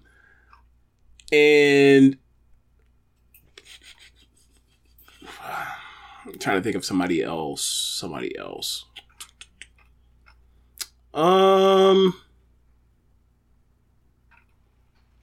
Oh, this Carl Anderson shit ain't real. They didn't put out the white logo with the King of Sports stuff. They put out the regular King of Sports logo. That's how you know that shit's like they're working a storyline. He's gonna come back and lose this shit at the Dome. Okay. Calling it now. Okay, so yeah, I can't think of a third right now. If I was going to say, I don't know. I don't know. I can't think of a third. So I'll stick with two right now. I'll go with Ospreay and I'll go with Sasha. Brian McLennan. I don't think I've seen him before. Looks like he doesn't follow us either. So he says, does AEW need the Young Bucks? Kenny and AEW can still be good for each other, but I haven't missed the Bucks. Have you missed any of them, and what do you want to see them all do next? I've missed all of them. As far as does the company need any of them, the company doesn't need. It's shown that like they don't necessarily need anyone because they've survived so many injuries and people missing in action throughout this entire year, from Adam Cole to Kenny Omega again, to the Young Bucks, to Danielson, to Moxley for 12 weeks, to MJF. Like, you know, so the answer is really no. But like, it's called All Elite Wrestling for a reason. I was going to say, I'm going to vehemently, like I understand those points, but I'm going to vehemently disagree with the notion that AEW doesn't need the Young Bucks. This company doesn't exist if it's not for Matt Jackson. That is true. Taking Tony Khan seriously. And they're only a part of, like, you know, the greatest matches in this company's history. If it's your personal preference that, you know, you don't miss them and all that, I'm sorry. Like, anytime you can have the greatest tag team of all time there, I think you need them there, especially if they're ingrained in this promotion as they are. This isn't just, these aren't some Johnny-come-latelys that have been, you know, whatever. But, like, they're the flagship tag team. Like, I understand that there are people that are enjoying FTR this year and they'll probably win tag team of the year and all that. But they'll win it. The flagship tag team of this promotion has been and will continue to be until, like, otherwise noted, is the Young Bucks. Yeah. And like, as far as, like, what I want to see them do next, wrestle. Sorry, Rich. Go ahead. Say again. Yeah, I was going to say, as far as, like, what I want to see them do next, wrestle, because that's where they're the best at. Yeah, like, they're the only tag team in the company that, like, is a consistent draw. There's no knock against FTR. There's no knock against Swerve in Our Glory. There's no knock against any of the tag teams. Like, you know, even, I mean, hell, you look at the Acclaim and how well they've done, the Mercels they've done of late. Like, as far as a consistent thing where, like, they're on and they, you know, they draw ratings, they help draw houses, they help. Can I address one thing, James? Too? Sorry. Can I address one thing too? Go ahead. Because I've seen, like, a lot of, like, dumb idiots, like, running with this talking point. So the trios matches that the Elite were having, like, a couple of them lost viewers. Like, you know, there was, like, a little dip, or, you know, 100,000 viewers, 200,000 viewers in a segment, something like that. And people have decided to use this as proof, like, that these guys are not some type of business movers, some type of draws or anything. I just want to say, if you are on Twitter doing this, and there are people that were, I think, trying to reply to me and bait me into, like, arguing with them that I just flatly ignore because they're stupid. What I would like you to do is what about the other stuff in regards to Exactly, man. Like what about the history of this company? Like what are we doing here? Like, so stupid. I'm sorry. I'm sorry. The Elite lost 200,000 viewers against Serena Williams' last match in the U.S. Open. I'm sorry that people clicked over to see the last match of one of the greatest athletes in the history of this country. I'm sorry it was head to head with those guys. If we need to throw them out on the street for that, I want to know what promotion we're talking about. Like, they're acting like 2021 never happened on the Elite's watch, as Black Sabre Jr. is saying. Like, what? The things that I see people talk about that I just think are like, okay. When people talk about, like, or try to downplay CM Punk as a top draw in AEW and point out certain things, I'm kind of like, all right, well then who's number 2 then? MJF? Okay, who's number 3? And then go down the list. And it's like, that doesn't mean that this person's record is perfect. It just means their record is better than the other contemporaries you can point at or point to. So I just find it like weird when people do this one thing of pointing out this one thing, or that's a flaw for one person or the next person on their thing for, whatever data point they want to look at, and then ignore the overwhelming positives in every other regard. Normally, it's so weird. You could just say you don't like this person, move on with your fucking day. I say that about people all the time. The lying, the recontextualizing of like, yeah, man, I can't wait till Elite's back, making people miserable. So I didn't know if you had anything else to say. Hold on, someone said that Heyman wasn't a draw. That's fucking stupid. God damn it. Yeah. Look, I don't think that he's a draw at the level of the top of the company as individual acts. However, to say that he's not a draw would be fucking foolish. Like, I would say the undercard of some of the stuff that he was main eventing on pay-per-views were like mostly driven by CM Punk at times, but like these cards overwhelmingly are not built off of one person. It's built off of 3 or 4 big matches that you really want to fucking see.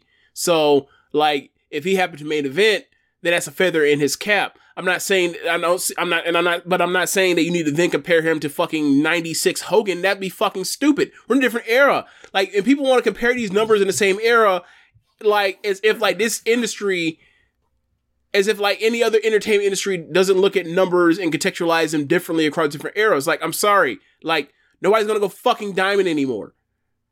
And we've accepted that, right? Like, so why, because of streaming, so why are people acting like, now that there's like 40,000 goddamn channels in YouTube, in the internet, high-speed internet, and almost everywhere in this country, that like people are going to tune in and watch, like 5 million people are going to tune in and watch American Professional Wrestling. That's dumb.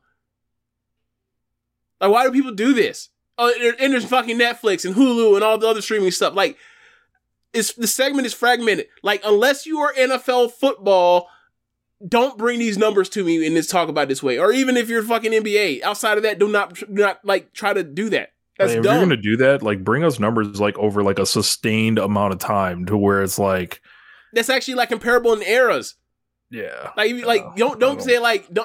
Don't compare any of this shit to goddamn 89 Flair. That's stupid. Give me something from like in the last 2 or 3 years.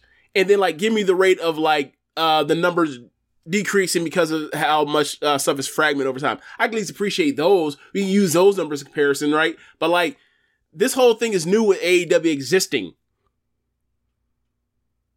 Last question, or second to last question, from Craig at PW Musings. He said, will we ever see a top of the card Japanese style round robin tournament in a major US promotion? I can't see it. And I think it's just based on like advertising and the amount of shows. Like, I don't think they do enough shows to really make it like feasible to TNA tried this years ago. I think it was the Bound for Glory series, and they ended up fucking up the math, and there was they had to do a bunch of weird shit to make it work at the end because you had to account for injuries, and I don't see Triple H doing anything like this.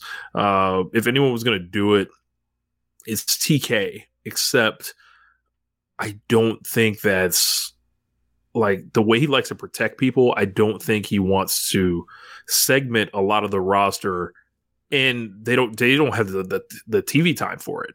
Right. That's the main thing. And also that's what I'll get to. If you were going to try to do a certain thing like that, then it's going to take a long time, and it's going to take a lot longer than a 2-month tournament or tour would do to get the job done in Stardom or New Japan. It would take a whole season, and I don't think that the average fan has the patience to sit through all these round robin tournaments have some stinker matches inherently in them, right? And you can obviously put that, second and, third on a card or on a 2-hour show and be done with it. But I think people over time will lose patience and grow to resent some of those stinkers and not appreciate the bangers they get. And then ultimately feel the person that wins the tournament absolutely has to win the title, as opposed to the proposition of you win the Rumble, you win the G1, or you win the Grand Prix.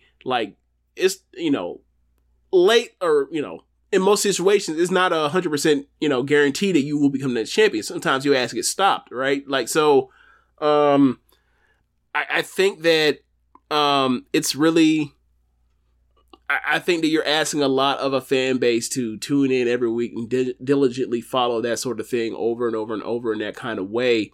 And even, people talk about WWE is just all hardcores or whatever else, but look, we've all sat through and watched these whole tournaments, whatever else, and that's a tough ass even for the hardest of hardcores, which we are.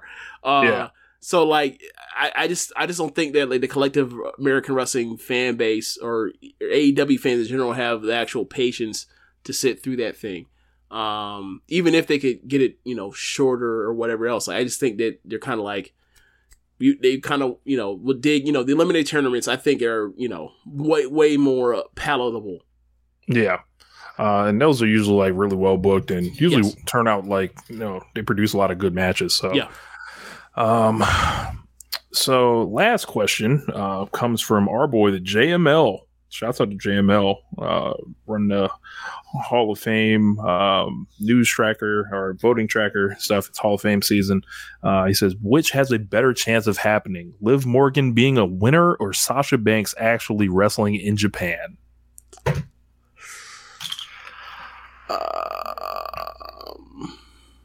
Sasha in Japan.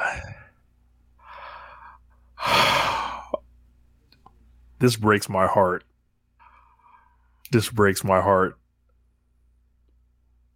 Liv Morgan being a winner. Not gonna happen, man. It's not gonna happen. I don't think Sasha has that dog in her like that. She'll tease everybody about it.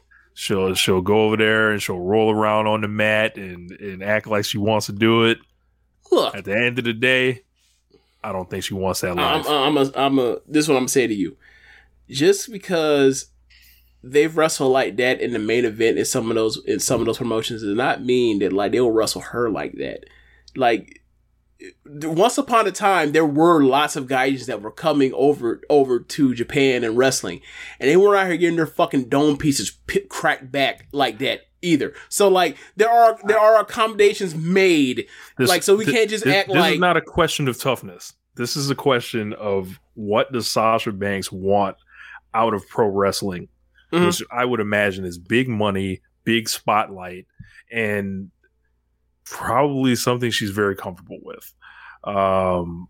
And I think she'll play around with the fans. She took a picture with Miyu Yamashita the other week. They were in Spain, right? They just happened to run each other in Spain because like Miyu was up there for a match or for like a couple of shows or whatever else, and then like she just came back.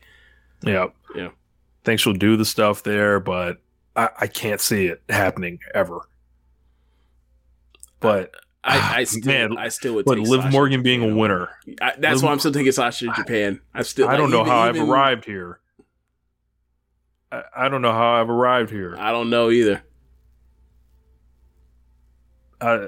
We should just move on. I'm distraught. Real quick, scrolling back up. Black Saber said, we were talking about like like a G1 style thing.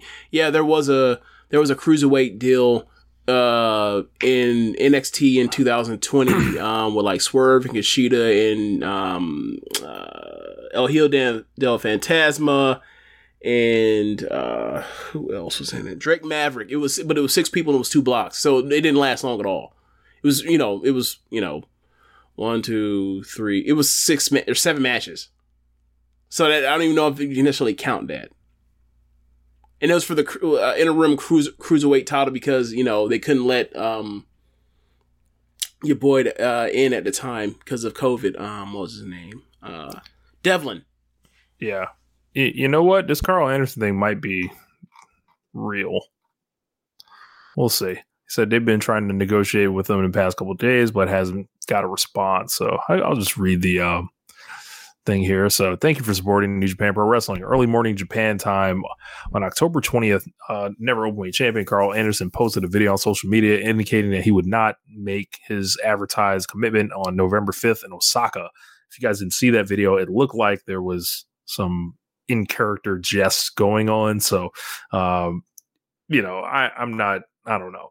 But he said they announced his match with Hikuleo for October 4th, despite comments from Gallows on the contrary. In Anderson's video, the booking was made through the appropriate channels and with Anderson's expressed approval.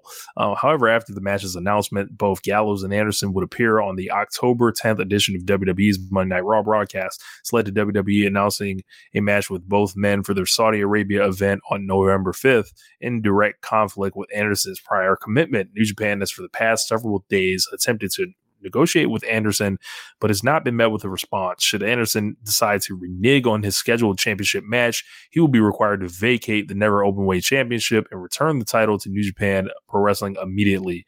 New Japan Pro Wrestling holds its champions to the highest standards of professionalism and sincerely apologizes to fans for any disappointment or inconvenience caused by this matter. What are they fucking around for? If this is real, right? Just strip them. Strip them. What are we doing? Yeah. What dollar has Carl Anderson drawn for New Japan? And it also, like, it flies in the face of what they've done historically. They take the belts off people all the time for this. Like, they took the belt off of Moxley, the U.S. title off of Moxley, because he couldn't get into town for a fuck because a typhoon was in the way, a hurricane. Yeah. Right. Like, and then people were. Remember when people were speculating that Tony Khan with all his money was generating typhoons? Yes, they're coming to they're coming to fucking Japan. Like, this is wild. Like, yeah, man, just strip and move on with it. Maybe it's a part where like he still has the belt. Maybe it's why they're like him and Han about this because they need the belt back. I don't know. But outside of that, like, just take the fucking title from him. Yeah, he does have the belt. Like, do they not have a second one? Is New Japan broke? Well, fuck. Look, a lot of promotions don't actually like have a replica belt. So I don't know if they have a second never belt or not. I better do something. Shit. Well, that's true. So that is. Thank you guys for the questions. That was awesome segment. We'll bring that back a little more often. What's so special about Hero Bread's soft, fluffy, and delicious breads, buns, and tortillas? These ultra-low net-carb baked goods contain zero sugar, fewer calories, and more protein than the leading brands, and are high in fiber to support gut health. Shop now at Hero.co. Dynamite Tuesday, Title Tuesday. So they have 4 championship matches on there. None of them changed. But I didn't even think about that part. I normally think about shit like that, but I didn't even. Bro, I was shocked. After the show, I was like, bro, none of the titles changed. What the fuck? Like, I was like, all right. Got me. Like, the fucking watch this four titles. Not a goddamn change. What are we doing here? Okay, go ahead, man. Yeah, so like, but really good show. I love this show. I was you know, they only had 4 matches, but a lot of stuff on this show. Opened up with a trios match with Death Triangle defending the title against Best Friends, and including Orange Cassidy, and Death Triangle ended up getting the win. This is, you know, your just awesome trios match to open the match. There was a part where Pac wanted to cheat, you know, and you know, basically come out with the hammer. Rey Fenix was like, "We don't do that shit. Like put that shit away. Like that's not us. Like we not down with that." So they ended up retaining the belts. There was I was wondering, like, you know, what's the deal here? Because, you know, Cassidy had just won the All Atlantic last week. They got the belts on the line there. So Death Triangle did keep the championships. A little bit of dissension tease here. And they, you know, I don't know if this is like, you know, on the heels of a lot of people like calling for Phoenix and Pentagon to really get like thrust like into higher positions, but one way or another, you know, give us a little cool story to pay attention to. Yeah, great match in Tony Khan. I can't zoom. I don't have the zoom thing, but you stop this shit right now. One of the very few things that keeps me going with AEW right now is Death Triangle over the last couple of years. Don't you dare break them up. I love them. They're one of my favorite acts in the world. Don't you dare break them up. That's all I got to say. I would like to see all 3 of these guys as singles. They can still. Why can't they all be together and be singles? Doesn't seem to work. I mean, I think they tried that with Babyface Inner Circle, and then it just, you know, and Pinnacle, and it just, you know.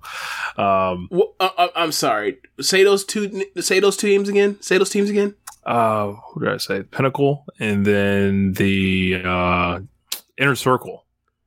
Who's the 3rd best wrestler in Inner Circle? Like the version that I'm talking about, probably Santana. Who's the 3rd best wrestler in Pinnacle? Dax, I think. No. Wardlow, or no, it's one of the FTR guys. Okay. Are they better than Pentagon? There are limitations on Pentagon, it seems like. So, I don't know. So, but after that, hey, I'm sorry. Guided by the Moon. Your priorities are all fucked up. He says, I need you to pull it together. I get it, but you need to pull it together. More than I want to wake up tomorrow, sir. Tomorrow is in 22 minutes from now. I need you to still be here. You know, not for the sake of your life, but these numbers on this stream now. Oh man, right? Just kidding. Oh my god. But yeah. Hey man, we need some eyes on this. We need some eyes on this stream. I know you fuck around and die on us. God damn.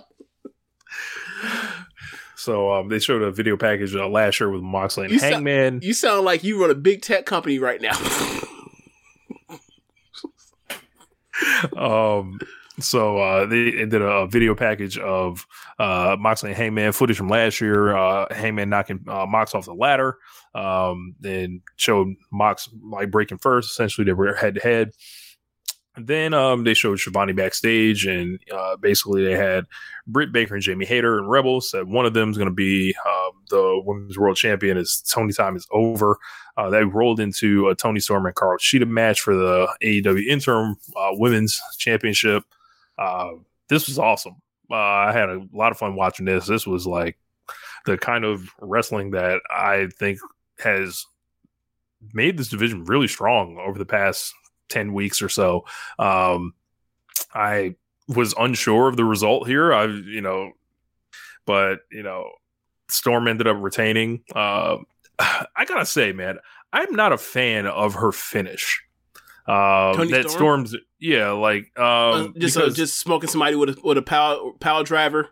Yeah, it's like, all right, like she used to do essentially the tire driver joint and flip people over, and that was the Storm Zero. Then when she came to AEW, it's like this super quick power driver. But that's the thing. It was all before she got to WWE, Storm Zero was always the power driver, and then she got to WWE, and they said we don't want you doing power driver, so she came with something else, but she kept the name. But I will say this, like I just lost your audio. Oh, there you are. It is What? Can you hear me? Yep, I can hear you now. Okay. But I will say, like, it is kind of it feels more like a flash finish than like a flash knockout than like you abruptly finish somebody off and now you're about to hit them with the move to knock out the last of their fire. So I get where you're coming from. It doesn't feel as definitive. Yeah. She's got to make more like kind of impactful. Yes, drop someone on their head harder and slower, I guess. No, she needs to drop somebody.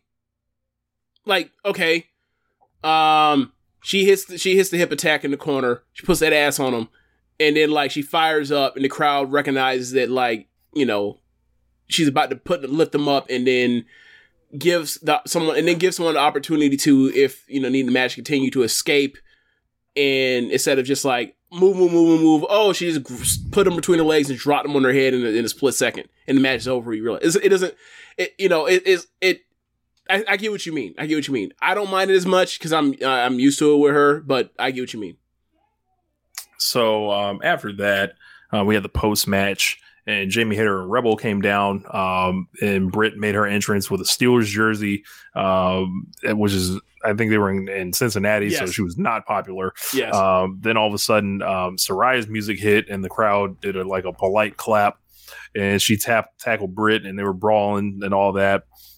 And then, they continued to beat on Storm. All of a sudden, James... It was time. It was time.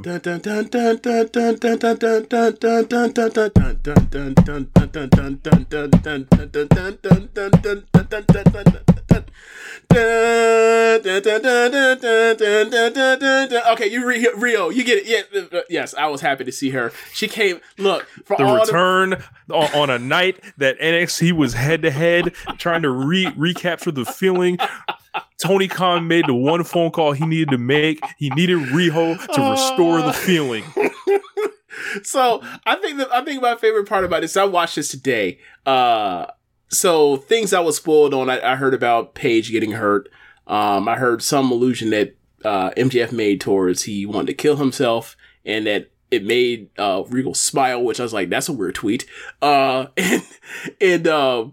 Riho was back, and like, I didn't know what Riho was wearing when she came until today, but the fact that she came out, I'm glad that they have not broken her soul about like the things that people say about her or whatever else. Because like, she came out and she looked like she looked her age, as opposed to like dressing up like, like some of the Joshi, for some reason, like they'll dress in like Natsupoi, they'll dress with like this shit with these big jabot, like big bows and everything, and look and weird, or they'll dress like schoolgirl, not like schoolgirls, but like dress like, I don't know, like it's like a cultural thing where like they dress differently than us, but like it's more reminiscent of what you think of like a teenager will wear. Like she came out like dressed like her like a teenager, and I was like, I'm glad ain't nobody like broke her soul. She dressed how she wants to dress. She came out and like did her dive, and then did you make the silhouette thing, or was no? I saw it on Twitter. And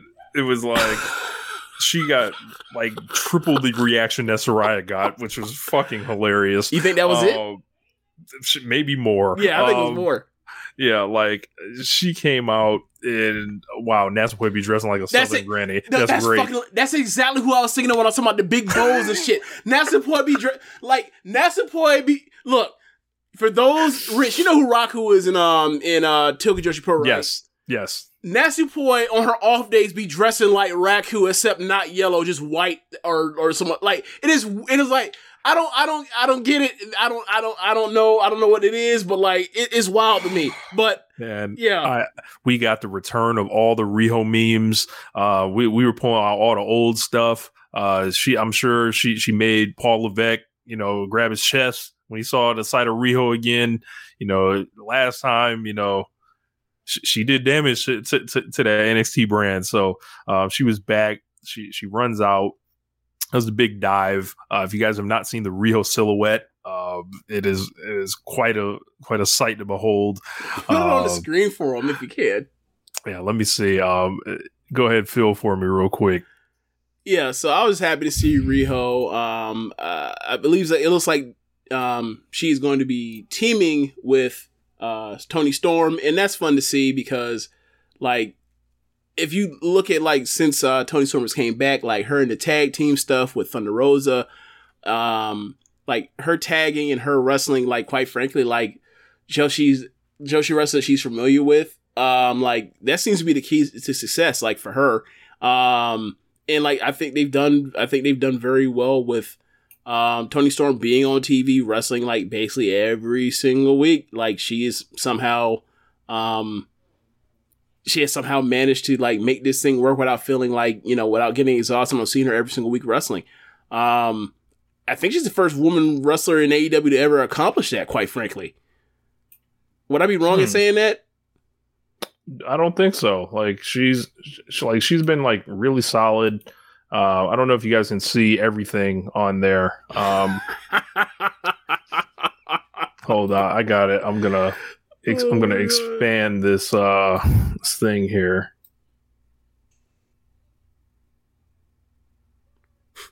So you guys can see it right there, Riho.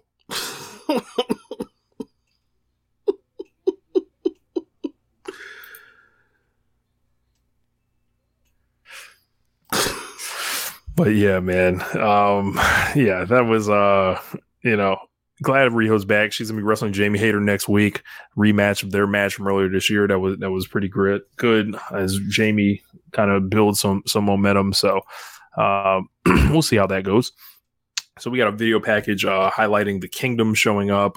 They debuted on Rampage, and then all of a sudden we heard words from Wardlow and Samoa Joe. Samoa Joe hit him with a good line at the end. He was like, "There's 6 million ways to die, but y'all still picked the wrong one," which is pretty great.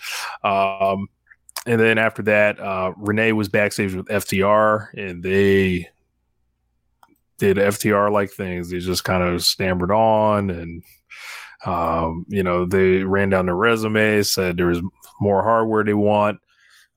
They said they want the AEW tag team titles. They were interrupted by Swerve in Our Glory. They said FTR is putting their priorities ahead of AEW for too long. Instead of running around everywhere else. Swerve told Dax nice fingernails. If y'all didn't know, like Dax put up this post where he's letting his daughter paint his fingernails. And then he seemingly made up like this imaginary story about like people in the gym looking at him and stuff like this. I'm like, bro, this never happened. Stop. God damn it. So stop. They made number one contenders match for next week. FTR versus Swerve in Our Glory. And man, the agendas that were going on when Swerve in Our Glory had these belts, that just people wanted FTR to win them off them so bad. Mm-hmm. I feel like FTR is going to win this match. Am I rooting for that? No. I could go for Swerve in Our Glory versus The Acclaimed 3. I will say it right now, though. I do not think that FTR will ever have all 4 belts. I just think there's too much politically at play to tie them up with all 4. I just don't think, unless something dramatically changes, right? My current feeling today, that will not happen. So if they win those titles, like they're going to be getting rid of some of the other titles first. Yep. Okay. A lot of people are speculating, this could be where Swerve fully turns on Keith Lee. There could be something like that. Any speculation on that, James? I think that they're going to get them all, and I think that they'll then lose them after they lose the AEW World Tag Titles. I think they're actually going to get that, 4-belt thing. Otherwise, what was the point of ever, collecting all the belts for them, not to get their actual, the company that, more or less put this all together for them, they're not going to give them their actual belt? That'd be fucking weird. Black Sabre Jr. says they do have a AAA title match December 28th. Nice of them to defend those belts. He says he thinks they'll lose the belts there. They are facing Dragon Lee and Dralistico, I believe. So FCR doing the Lucha stuff. Yes, so. And I forgot who was cutting the promo at the time. They called him, was it Dralistico instead? Bosch's name? I was like, okay. All right. Whatever, man. They haven't defended AAA belt since March. Good God. Is it so? Is this like that one Dean Ambrose U.S. title run where exactly like that? Wow! Imagine walking around with the pieces of tin.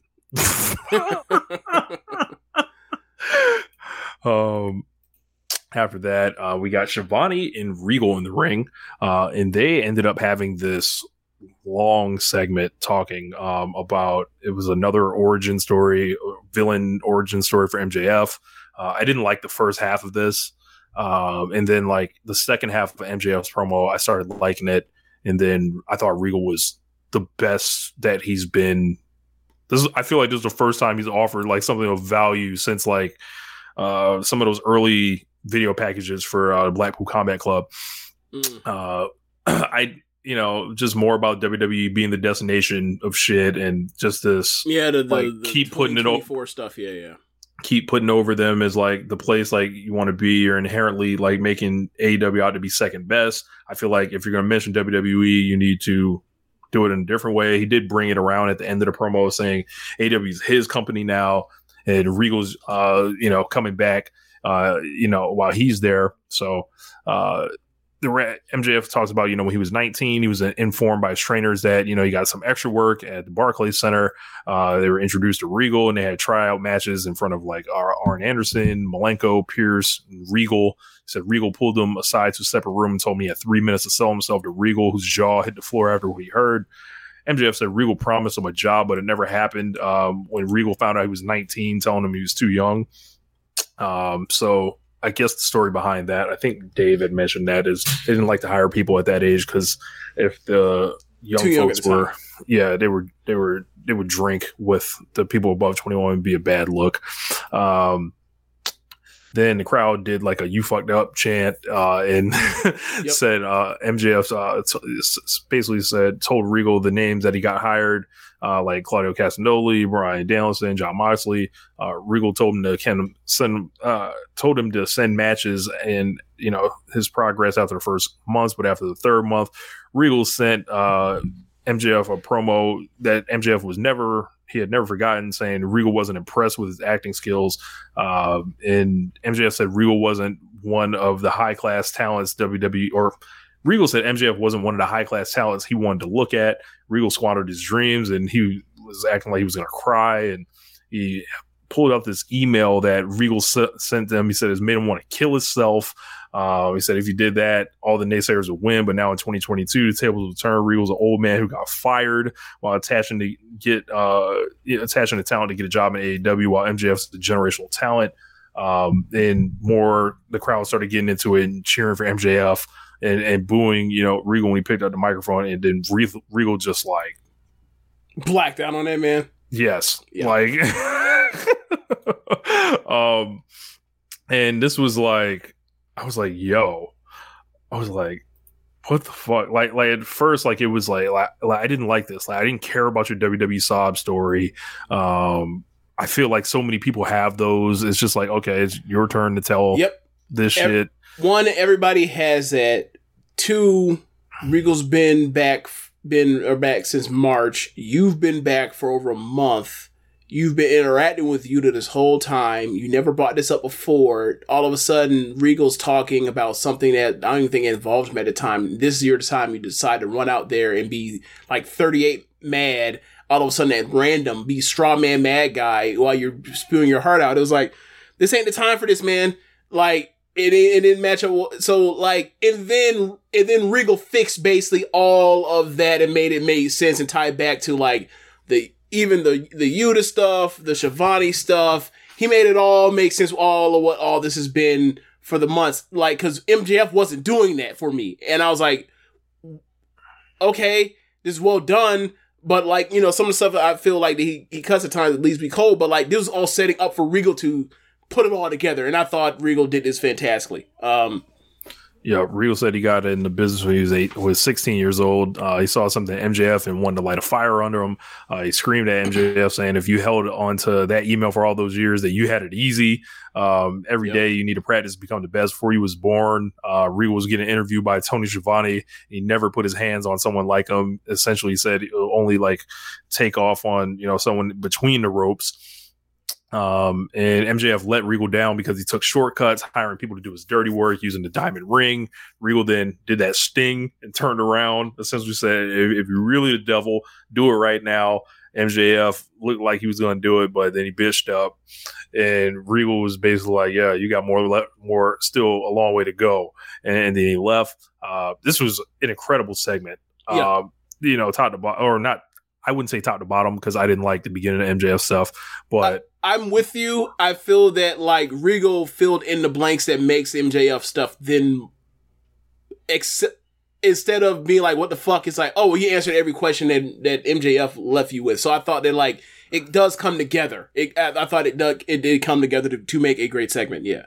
Yeah, so like, you know, by all this is going, like they've been building up this Moxley and MJF shit. He's been lurking over the guy for weeks. So, you know, at least this time, this is a change in philosophy than what they weren't allowed to do or couldn't do the last pay-per-view when they were announcing it the week before and shit. This is a little bit more like the traditional AEW that we've come. It's like all laid out, heavy story, and leading to your big match.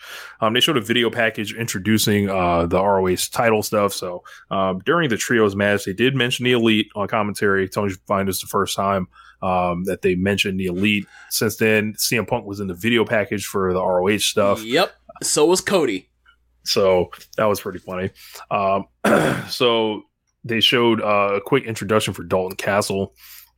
Before that, we got Renee Paquette backstage with the Acclaimed Billy Gunn, who welcomed Renee to AEW and said it's title versus trademark with the Acclaimed versus Tony Nese and Josh Woods. That was okay. And if the Acclaimed win, they get the scissor again. And, you know. So childish, man. Like we scissor again. It's funny. So then we go to Renee earlier in the day. She's sitting down with Bryan Danielson and Wheeler Yuta. And I was wondering when this was going to happen. And it finally did. So Danielson said his last week loss to Jericho, you know, with the right guidance, he could be the best wrestler ever. As Danielson's selling out continually about Daniel Garcia like this, just hopping on the man's jock. Wheeler Yuta is just like, man, fuck this. Like in snaps. And like, yo, like I had to go through hell to get in the Blackpool Combat Club. I bled. I did all this shit. But like, fucking Claudio agrees with me. Like, how couldn't you fucking see this coming? I could answer that for Wheeler Yuta. Daniel Bryan was a dumb babyface for a long time in WWE. You just don't shake that immediately. But he said, we saw this shit coming a mile away. Everybody, but you saw it. And he walked off. He was disappointed in his hero. It's just like, why the fuck do you want him when I'm right here? Yeah.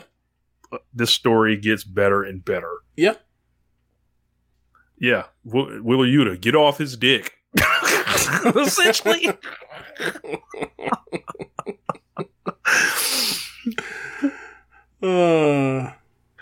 It's almost like well, you know, you see relationships like that before. You know how that is. It's like, why do you want this fucking new toy when I've been here this whole time? Hold it down. You know.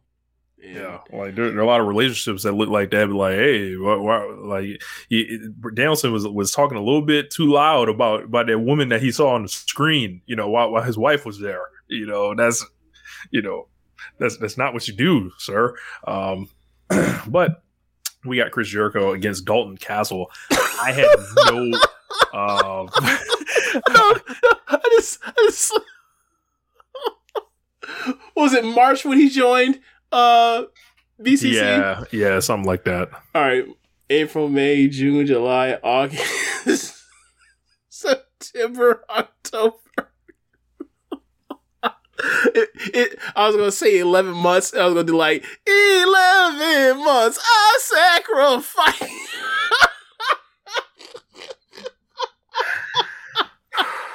I should have left your ass a long time ago. Sing the hook, Wheeler. Wheeler's not gonna cry. Yeah, a white man singing out there playing sad alone by himself, singing that Mary J. Blige. Yes, I want to see that in the next movie I see. Because Bryan Danielson is not worth his tears.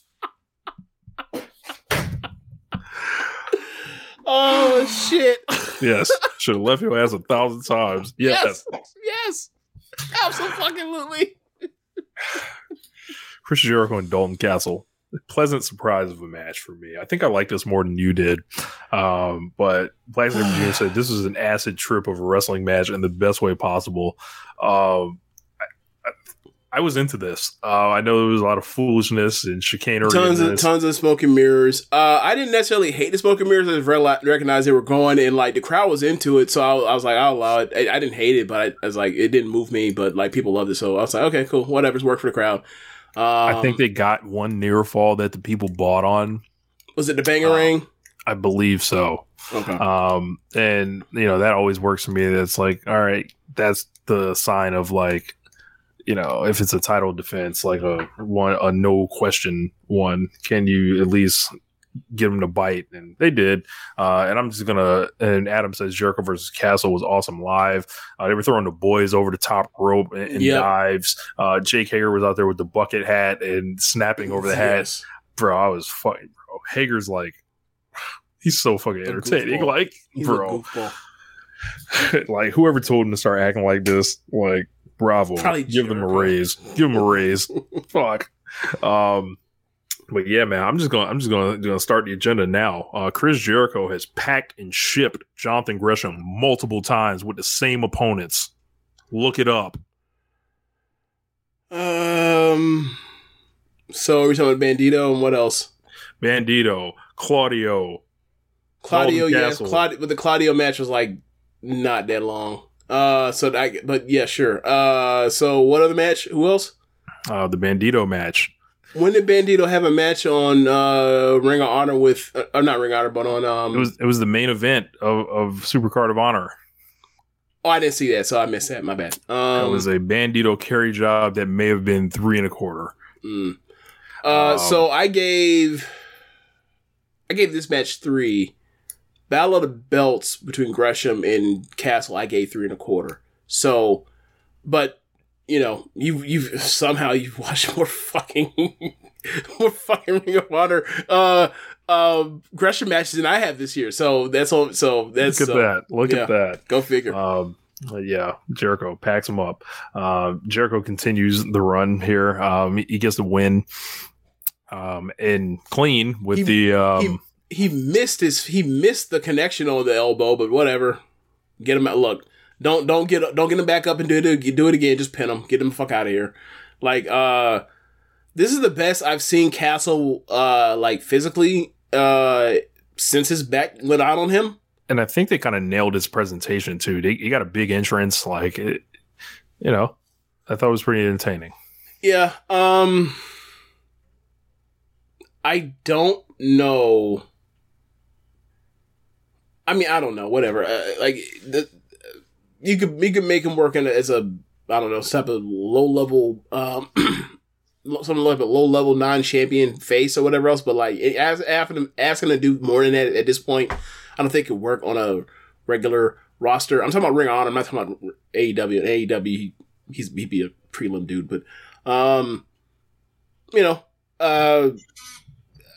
I shout out to Frankie resubscribing for 5 months. I just think it's weird. It's like, okay, so he could have an entertaining match if you like hire 20 motherfuckers to like be ringside to like get the match. Like, you know what I'm saying? Like, they're trying to think like the cost benefit of like hiring those people just to get a match over. And it's like, bro, just. I mean, they used to do this for Cody.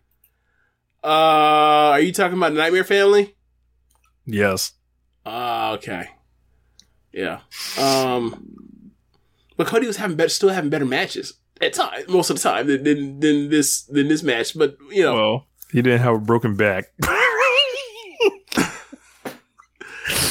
Like, so that's my question, right? So like Jerry Lynn seemingly looks like he's finna wrestle. We'll get to that. I wouldn't go that far, but I mean, he got dropped on his shit by Jericho. Was Jerry Lynn a former ROH champion? Can someone look this up? He was in the show. He was in that champion opening. That's why I think he's going to wrestle.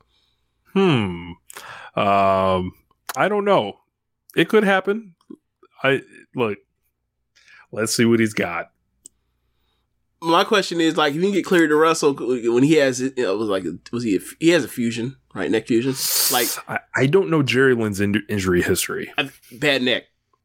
Gotcha. Or at least I know for sure he has bad neck. I don't know what else ails him, but I know for sure it's a bad neck. So like, I'm thinking of stuff like, so at this point in like 2020, 2022, we have now like turned like the broken neck into like the torn ACL of our day in pro wrestling. So it's like, if that's the case, why the fuck can't we figure out what's wrong with Dalton Castle's back so he can stop coming out here with this fucking back brace looking bad?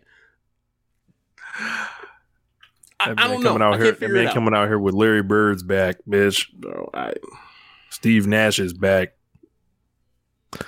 So they announced Rampage. I watched Rampage this week. I'll give you a quick review. Nothing you really need to see. The Claim title match was pretty fun. Hook got a quick win on Ari Daivari. There was a 3-way match. Orange Cassidy, Roosh, and Preston Vance. 10 did not look great. Orange Cassidy was really over. Willow Nightingale ended up taking on Layla Gray. Penelope Ford, she substituted for. And James, it is official. Willow Nightingale is all elite.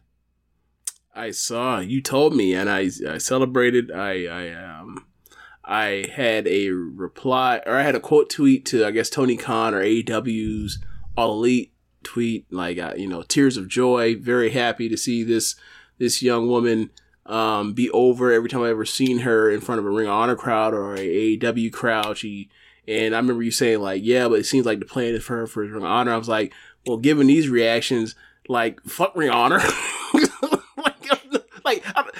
And this might have been like right before Tony Khan actually bought it, but it was like, well, what the hell? So glad to see that like she's going to be in All Elite Wrestling. I did not see the match a few weeks ago she had with Jamie. I heard people really like that. Yes, you gotta watch that. But yeah, like, glad she's there. We need like some over baby faces, and like, she actually, she had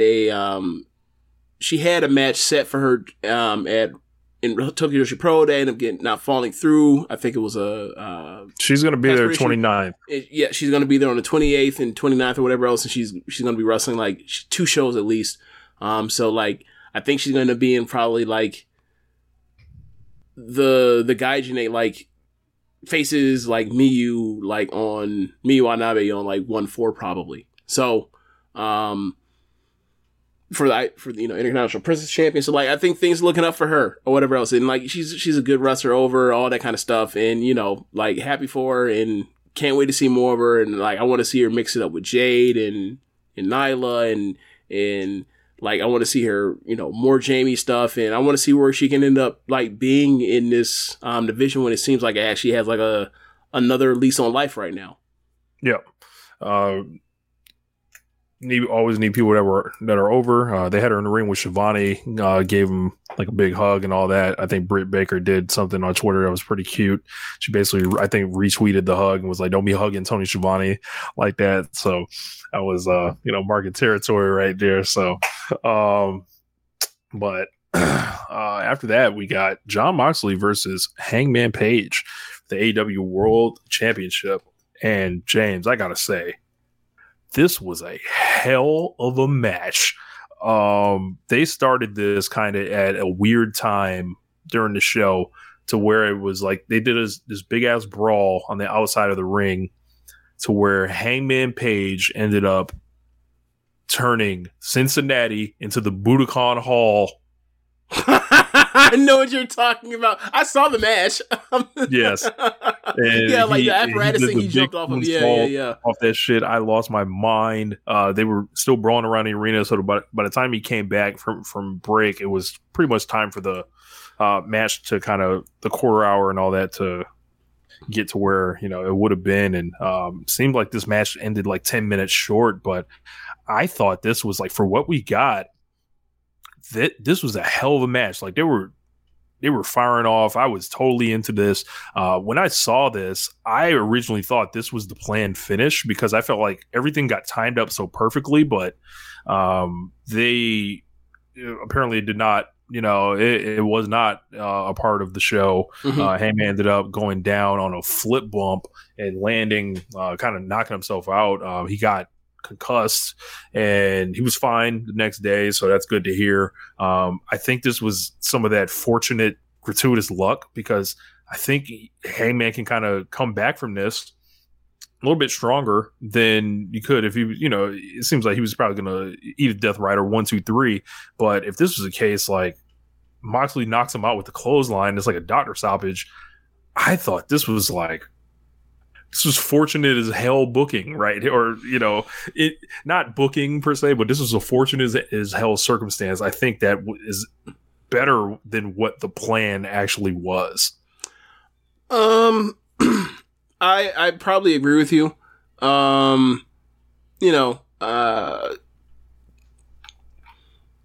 thing is, I think that they're not going to be able to get back to Page and Moxley for the championship. Like they'll have to do that without the championship, and that's fine. But yeah, I thought this match was well on its way. And it just got to the closing stretch, and then that, with the Lariat, and the Lariat took him out, and I was like, and I had heard about, what had happened beforehand, but, watching it was like, okay, so the match was good. The match was about to kick into that next gear, and it just ended, and that sucked. It sucks. And then they had to cover for a long time, and then they kept the camera off, which I appreciated, off of Page. I appreciated why they were trying to help him out. And Moxley, ever the professional on his feet, talking about how, he hopes for that, he'll be able to, recover from this and everything and fill time. And then he then used the what happened to Page, into fitting it into his talk with MJF, immediately after. And I thought, this dude they want to script this dude down to the T. No, that was dumb. So it seemed like they kind of sent Regal out there with whatever the orders were, and maybe he communicated to however the segment was going to go. MJF was always planning to come back out there. This was always going to be the end of the show. Yeah, that's what it felt like. Yeah, but they came out and basically, Regal was basically MJF came out and was like, yo, I came out with Bryce. He comes out, sees the cash in. Moxley wants him to get in there. And he rolled out the ring and he handed Regal the chip. He said he's going to cash in with Moxley's 110%, no excuses. So he's cashing in full gear in advance. Yes, thank you. No Money in the Bank bullshit. But that does leave open the precedent that you can do that next year, which they need to say, no, that was just some shit we were fucking with you. You can never actually do that. That's what they need to just definitively say. Yes, I would appreciate if they did that. Oh, wow. Mayu will face Kylan King at the New Japan USA show on Friday. Okay. Interesting. But yeah, I'm so happy they announced this in advance. Jon Moxley and MJF for full gear. They had a good match last time. At the last this one, match should be better. It should be better. The storyline is 1,000 times better, going into this. Way better. We don't have to worry about this. MJF was kind of it was a gimmicky kind of thing. It was the Trump campaign stump speech thing, and the a play on election denial and shit. It's like, yeah, it was pretty bad when you look at it. Mark Sterling having to wrestle a match. Yeah. So like, and MJF was like kind of like moonlighting kind of as a top guy at that time. It was putting him in the spot, seeing, what he could do. But he's, Waka and Mina versus Kylie Ray and Tiara James. Sorry. We knew Waka was coming over. We already knew that. I'm sorry. Kylie Ray is coming. Oh, don't start this shit. Don't start. I'll believe it when I see it. So after that, they, that was it. I thought it was a really great show. Agreed. Unfortunate, like with the Page injury. Hopefully he's back soon. We know these concussion things can be weird. Adam Cole's still not back. Well, didn't he have surgery on his shoulders or no?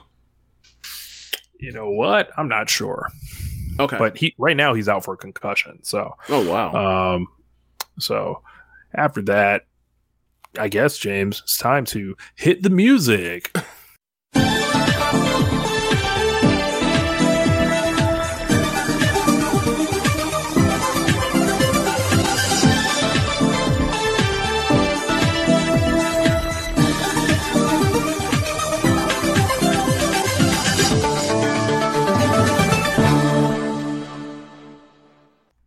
All right, so I guess we'll handle this business now because I'm forgetting like later on. So Black Sabre Jr. is saying that matches have been announced for the women's matches have been announced for like the Rumble on 44th Street stuff for New Japan Pro Wrestling and this Friday. So he's saying that Mayu will face Colin King for SWA title match, and he's saying that Mina and Waka will face Kylie Ray and Tiara James.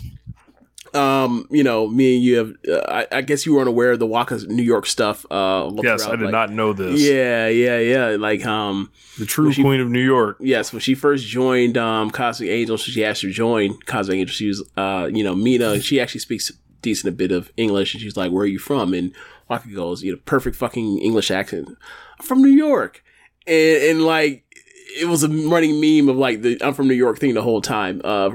Whenever that happened, when it happened last year. So like, yeah, people, you type in Waka New York, Waka Tsukiyama New York, you'll see like pictures of her like photoshopped where like you got her in the Yankee with Tim's on. Like it's fucking hilarious. And then you'll see her bacon, egg, and cheese. I don't know about the bodega, but like you'll see stuff where you be like, the like Waka Tsukiyama, the king of New York.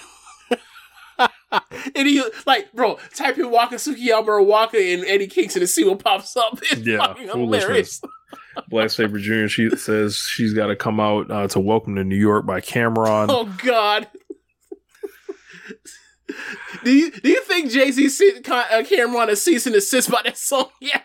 Like, don't you dare play that shit ever again.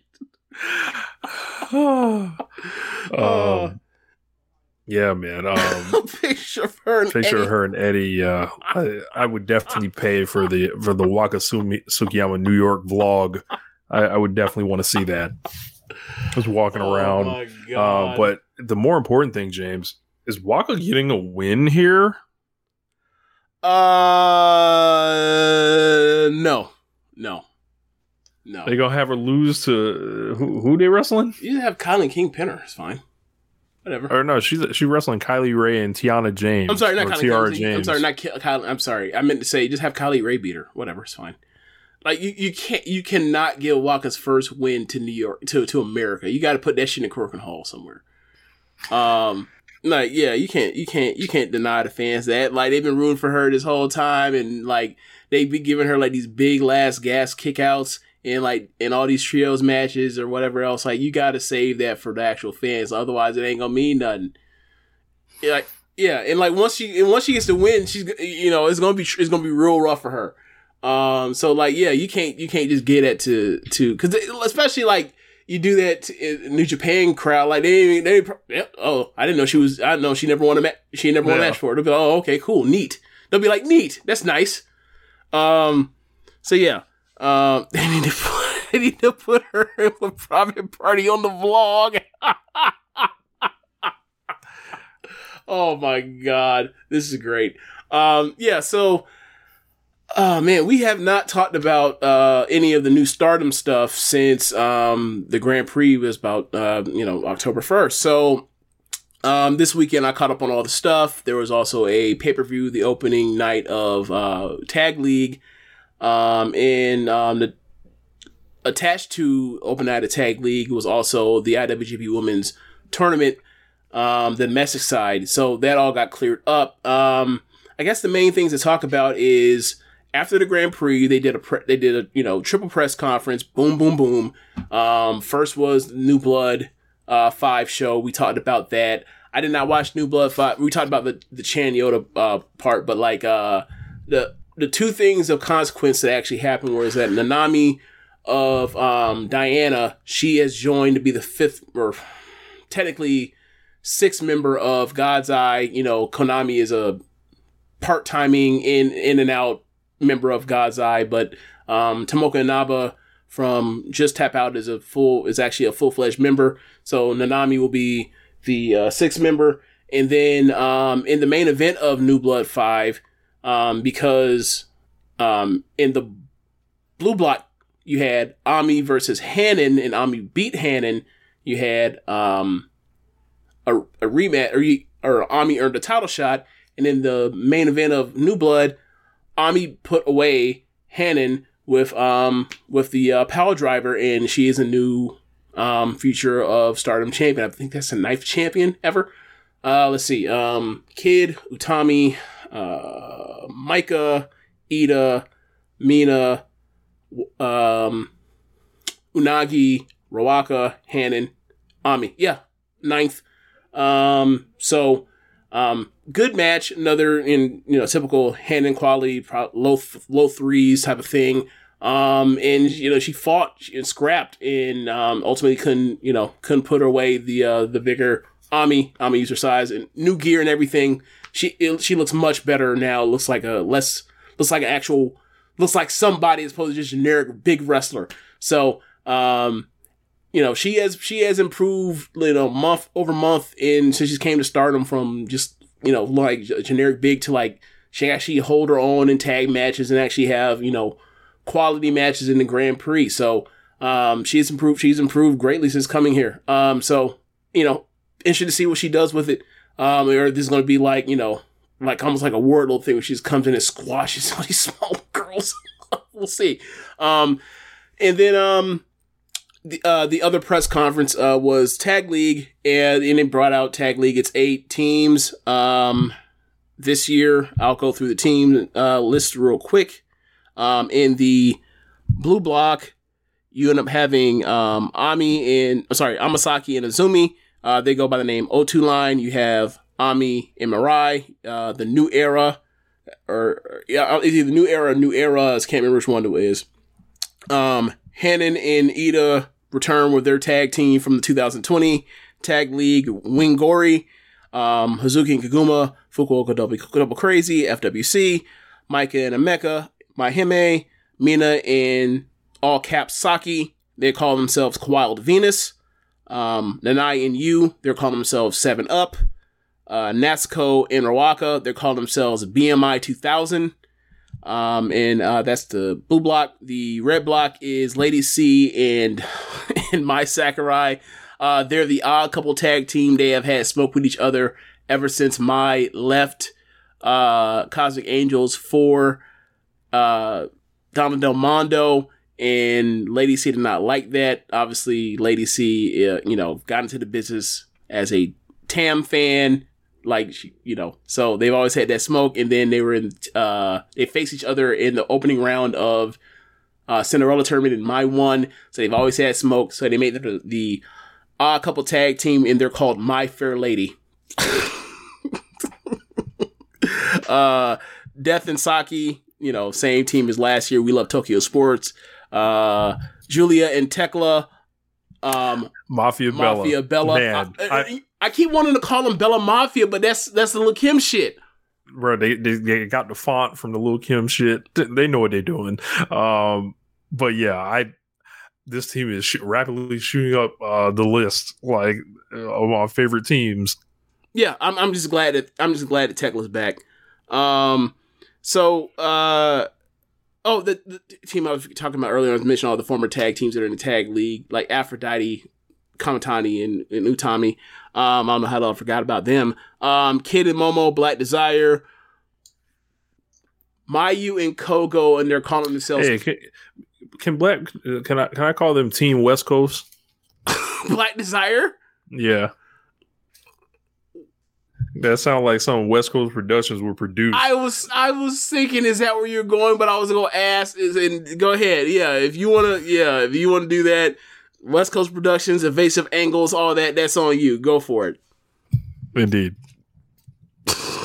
So anyway.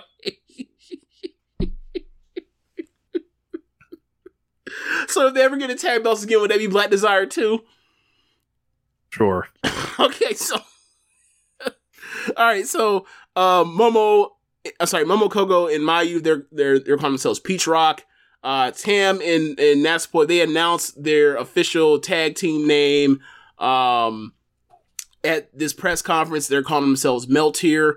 Meltier is they did an interview, and I believe it's something along the lines of they've cried so many tears over each other, together and apart together. Now they're together, they're mending it, and that's why they're calling themselves Meltier. I forgot. It's something with tears and melding, whatever. That's what it is. I'm just gonna keep calling them Tamapoi or Tam and Natsupoi. I don't like the name. It is what it is. And then the last team, the team that I think you're most actually geeked about, Shuri and Tomoka Inaba, Karate Brave. Oh my god, Karate Brave. Bro, when I saw them come out there in those fucking gis, I was like, all right, somebody, like, this is the real somebody's about to get their ass kicked. I'm a mark for black belts. I like to get a black belt myself one day, but I don't know if I'm gonna be able to swing that. We'll see. But yeah, I was into the Karate Brave. Look, man, they showed up to the press conference and it was in the gi, it was in the pants, and they had no shoes on. They ain't give a fuck. And they came out and they doing the whole whoops and all of that and all of that. And man, like, hitting us. Mayu and Mayu and Kogo were behind them in the press conference sitting down, and Mayu couldn't fucking contain herself, and she was corpsing left and right while they was doing all the fucking moves, and like you could just see like Kogo just was dying laughing. It was great. And then like they did a similar at the show. They actually did a similar player introduction like to the Grand Prix now with all the tag teams, and they came out with the gi on the top and they did all that too, and then they came down to the ring and they did all that. But those are tag league participants. So and then I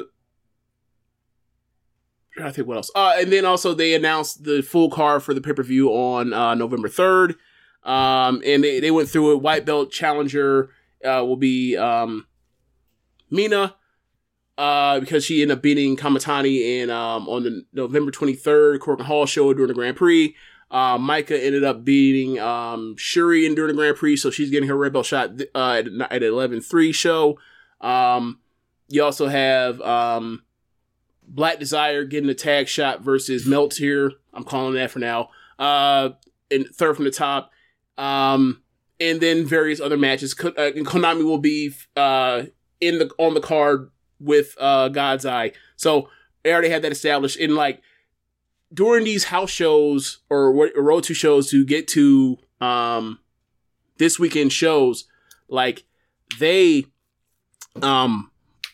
put over the challengers in a way, the white belt and red belt challengers, Micah and Mina, in a way that like they haven't done with like both title challengers like all year, and that's due to the fact that like they run so many fucking shows that you just can't keep track of what's going on.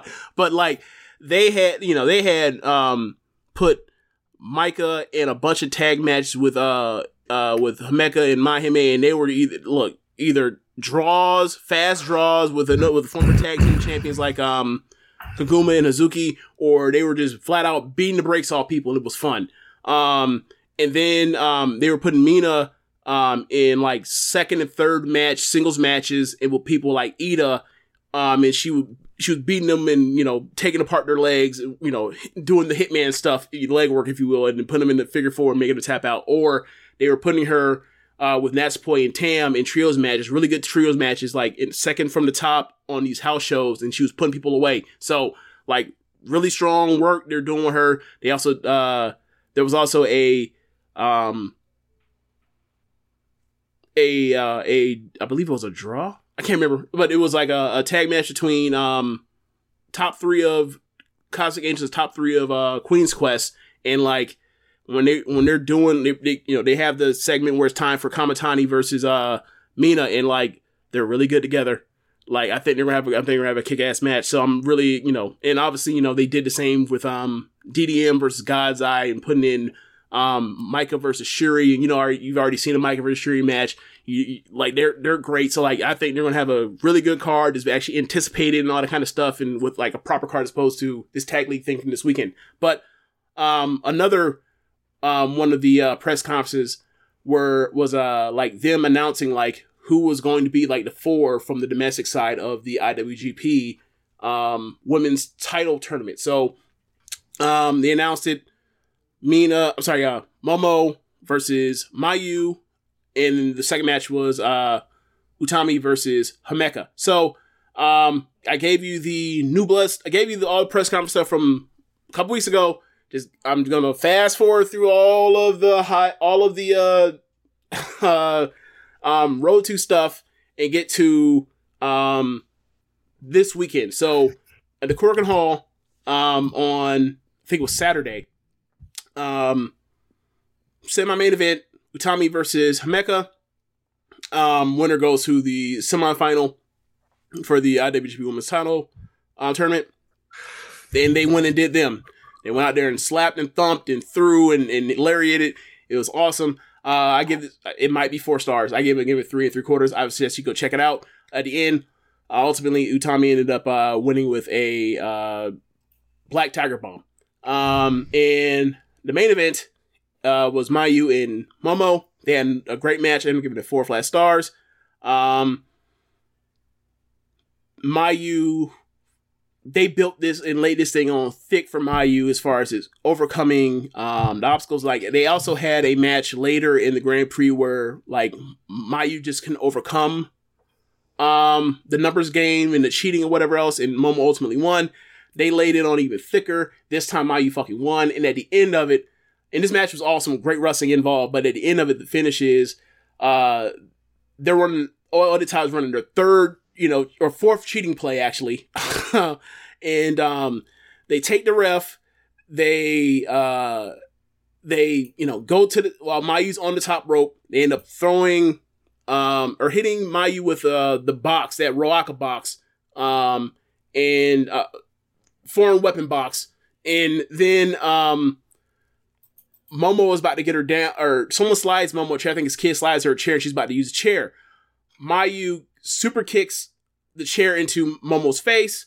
After all the cheating the ref has seen Momo and Oedo do, he lets it slide, and then Mayu goes to the corner and hits the triple jump, drop off, reverse Hurricane Rana, and gets the win. Great finish, 4 stars. And then, so that takes us to the pay-per-view from Saturday or Sunday. I can't remember at this point. So, now I have to find, so first match was, My Fair Lady versus We Love Tokyo Sports. A lot of odd couple, I don't like you, we're going to get each other away, we're going to piss each other off type of stuff. Ultimately, at the end, you end up having, Def take advantage of it and shove C into Mai, knocking Mai out of the ring, and then C ends up getting pinned with the O'Connor roll. Probably give it 2 flat stars. Next match after that, you end up getting, if my notes would show me who was next, you end up getting, the thing to announce actually is like they announced that they're doing a trios tournament beginning of next year. On the first show of next year, they're starting the tournament. It's called like the Triangle something. Triangle right? Derby. Yeah. It's going to be a 14-team tournament. Wow. Yeah, like so at the beginning of 2020, they were going to try to do a high-speed Grand Prix, and, you know, they had, you know, Layla Hirsch involved in it. They brought in Dust from Smash and other American indies, and then, like, pandemic hit, and they had to just shut the shit down. They couldn't finish it, and never got a continuation. So, like, they were always going to try stuff like this, and I think, you know, I love their trios matches in Stardom, so I think it's going to be fun. You know, it probably end up being better than, you know, Tag League, but remains to be seen. But that's a lot of people. 14 teams, 3 people. Like, that's a lot of people. So it's gonna take a lot of coordination. I hope they make it work. Next match after that second match, you get Mina and All Cap Saki versus Natsuko and Ruaka. So Mina's music hits, and you're looking at, you know, the entrance, and you're waiting for the entrance, and like a couple beats keep going by, and I'm like, Mina and Saki should be out by now. I was like, oh god, they're gonna bring them out. They beat them up backstage and brought them out. Sure enough, 10 more seconds go by. Natsuko and Ruaka bring him out, and then they proceed. Bring them out. Yeah, they proceed to, you know, get hella heat to start fight. You know, Mina and All Cap Saki are fighting from underneath the whole time. Mina starts like singling out Natsuko's bad knee. Natsuko, I don't know. Mina puts her in a dragon screw leg whip, and like it was the most pathetic like selling of a dragon screw leg whip or bumping for it I've ever seen. And then two times Mina tries to put Natsuko in a figure 4 leg lock and can't get the leg lock, and it wasn't Mina's fault, and I'll leave it at that. And then at the end, it looked like the match was in jeopardy. Natsuko escapes by using a weapon. Natsuko gets a steel pipe and chokes Mina in All Cap Saki, and one break on the 5 count and took the DQ. Let's look at the bright side, James. Our friend Velquez is very happy. What about me? And what about like anybody that wants to watch good wrestling matches? I thought that like if she was going to come back, I didn't have high hopes that like she was going to become a new wrestler or whatever else, but I thought she was trying to modulate the bullshit, and like she's back, and like then bullshit's back immediately. Like I don't know why she's still here. And it was one thing when like, you know, it seemed like you know, she had been gone for so long that maybe she, you know, situation where like she can't come back and wrestle and she's going to be a heater. And that's fine, but like she's back in here and like she's having the worst matches on pay-per-views. Like immediately, first fucking match back. Like, and she is set to have a grudge match with Utami. And after just seeing like Utami have this match with Himeka over this weekend, and then with Mayu, I'm like, what the? I know she's fucking great, but like she can't walk on water. I am. If she doesn't have a good match with Utami, she needs to just fucking be told to leave or whatever, or find something else to do. Because like this shit ain't gonna work if she's doing this and dragging down the fucking promotion and dragging down like average star ratings for like I don't want to see her. Like what match, Rich? What match do you want to see Natsuko Tora have in Stardom right now? Natsuko Tora. I would like to see her wrestle Starlight Kid for the leadership of Oedo Tai and lose. What? Got a second match? No. Okay. Starlight Kid's already the leader. Like, Natsuko is back and she's number 3. Like, people can, you know, pretend or whatever else. She is deep number 3. I saw some picture and they had Natsuko still in the middle and stuff like that. So, I don't know. They gotta get these optics right.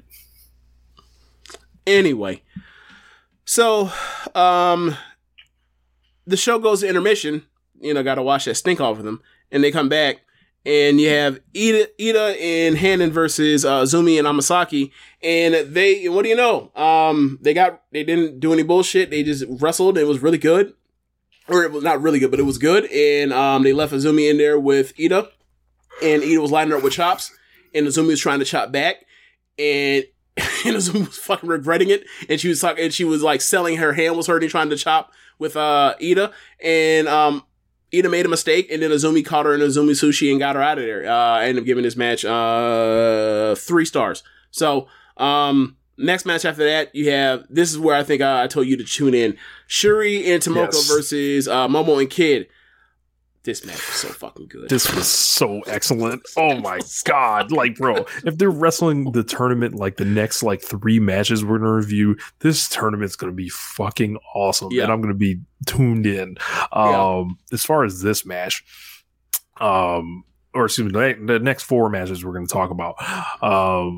I love Black Desire, West Coast, Team West Coast. And then I saw Shuri and Tomoka and Naba. This was like my first time seeing her. No. This is she. Remember the girl that went to that draw with Hanan in the Futures Belt where she kept putting on that move? That's her. Right. Okay. Yeah. So this is like your second or third time seeing her. Yeah. And man, I'm very impressed. I like this felt like a main event. Like they wrestled this like it was like, you know, I did not like the finish though. They gave her that sick ass knee, Starlight Kid, and then she kicked out. And I was like, bro, that's like a that's like a tag team finish. Yeah. And then she kicked out, and then they went to the draw like seconds later. I was like, I felt robbed. But this is how I see it, right? At the start of the match, Tomoka, like, you look at Tomoka in her size, and like she's small, it's like she's like the size of Kid, and like that 5'0" range. And like you look at her, and she looks like she could be like, she looks like if Starlight Kid and Micah had like some type of relative, or like if there was like some type of disrelation between Micah and Kid, and like what they would look like, like what that person would look like, it would look like Tomoka. So like Tomoka is, I think she's 19 or 20, and she wants, you know, another 5'0", 20-year-old, but clearly Kid's a bigger star, so Kid like gets in the ring, teases and gets out, and so they start with Shuri and Momo. Shuri and Momo just do what they always do, where they kick each other's ass, and it's awesome. And then they, you know, Momo tries to kick with Shuri. Shuri just, you can't do that. And then like they get it, Tomoka gets in and she tries to like kick like she's Shuri. And then Momo's like, look, Shuri has tons of skills and resourceful, and like she can do a million things, but like, so you can't just zero in and say, I'm not going to let her kick me.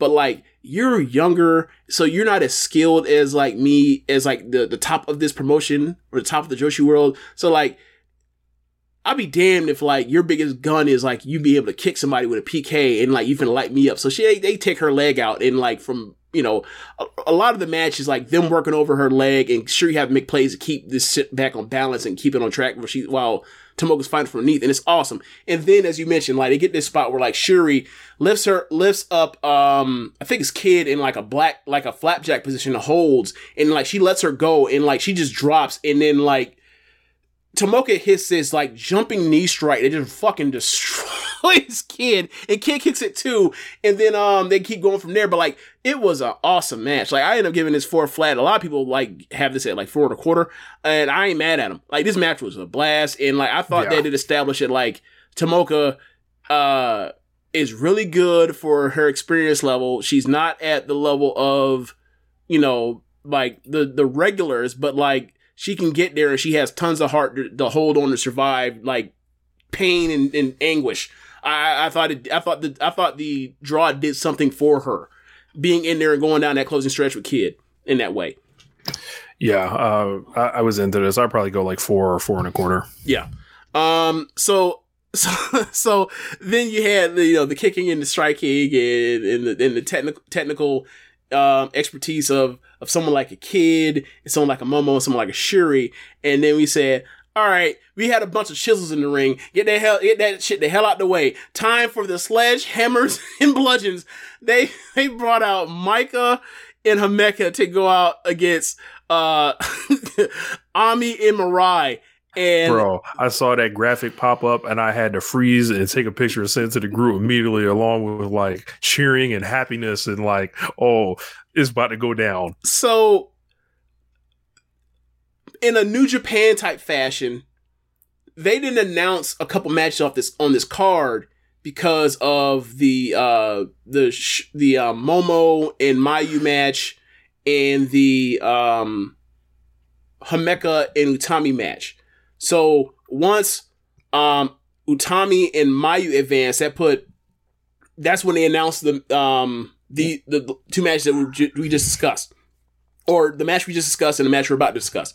And I had totally it slipped my mind that they were in the same block. I don't know why, but like, you know, a pay-per-view back in August, I think.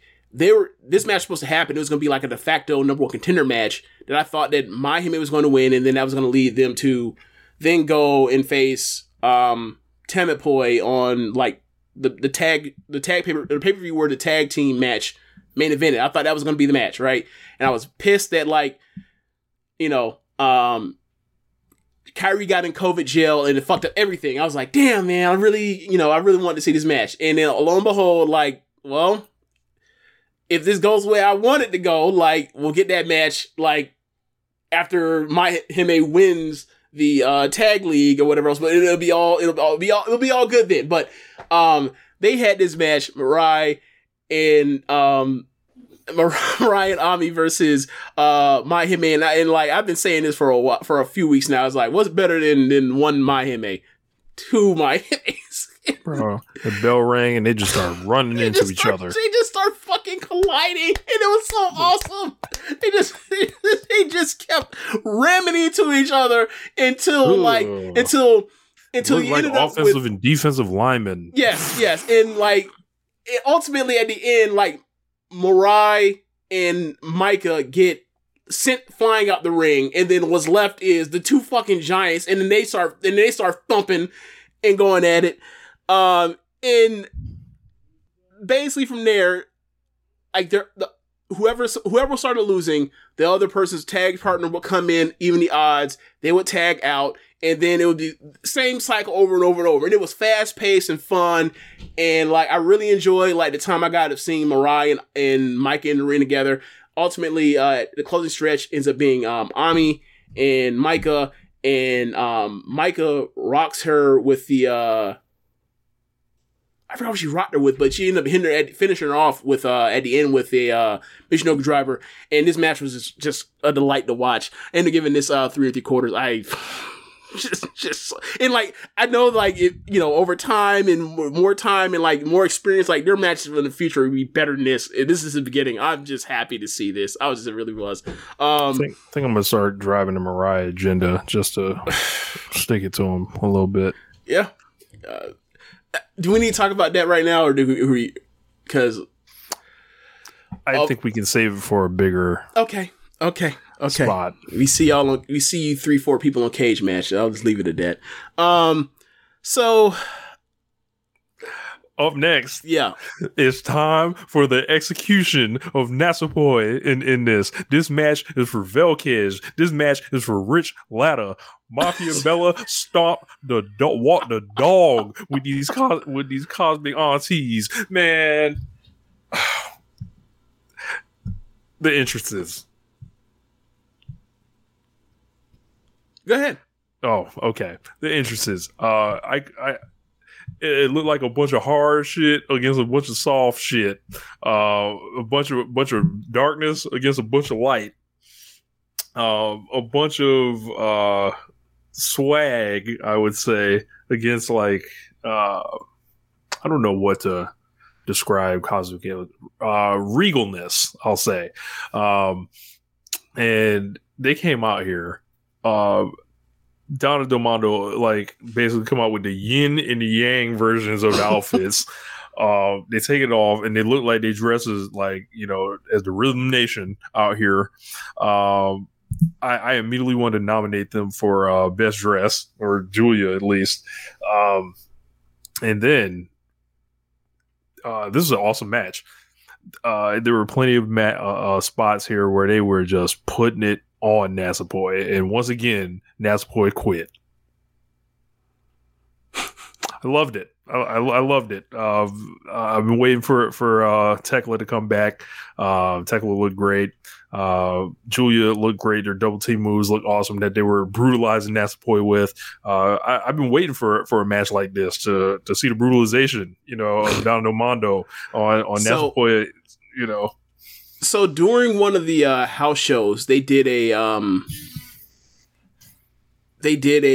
Cosmic Angels match, I think with Mina in there instead of Waka versus, it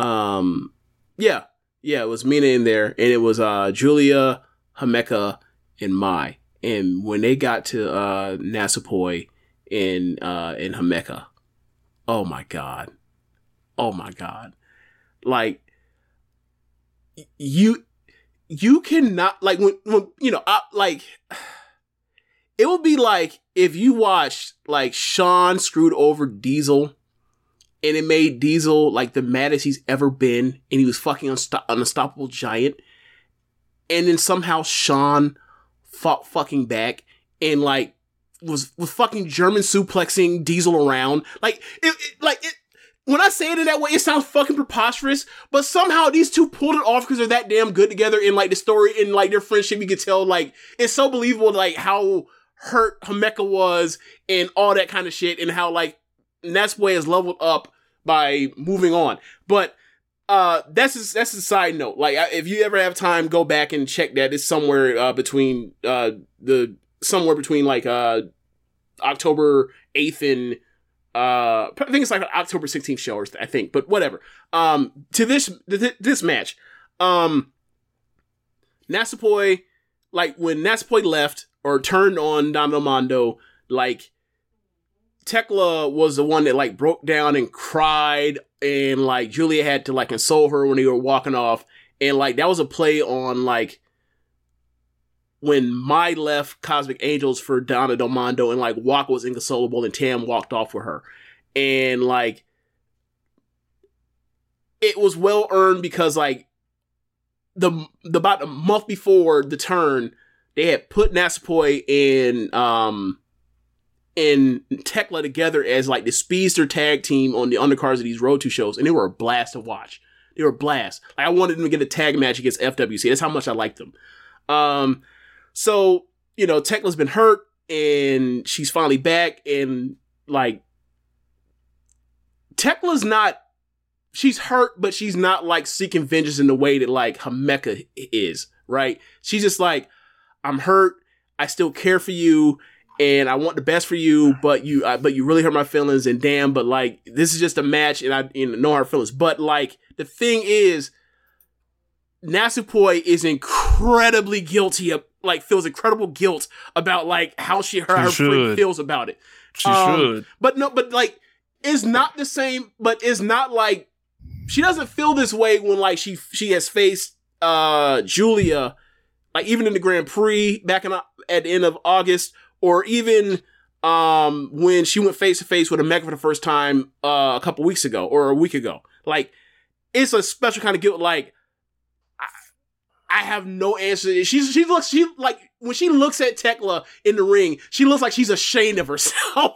Like, that's the best way I can explain it. And through this match, like, Tam is trying to like kind of get her to snap out of it at points, and she does. They don't do the whole like I can't function. They wrestle and throw down, obviously, but like you can see, but it's like the good melodrama has negative connotation, but like it's the drama that's just like really good and the action's incredible, and then like you get, obviously you have Tam and Julia in there, and they'll always welcome a chance to beat the fuck out of each other, but like.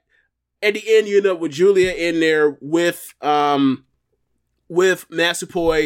Tam can't make a play to save her. Tekla has her hauled off, and Julia slaps on like an Indian deathlock, and then from the Indian deathlock, like slaps on the guillotine, and Natsupoi has no choice but to tap out. But like, there's a bunch of stuff I'm leaving out, like double dives off to the floor and stuff and everything. But like, this match was awesome. I thought about giving it 4. I don't know, but like, it's around that. It's around it. This match was really, really good. Really good. Like, really good emotion, great drama. If you, like, been following the promotion. Like, when people say, like, you know, this company can't tell stories, this is the kind of shit I'm like, what the fuck are you talking about? This is awesome.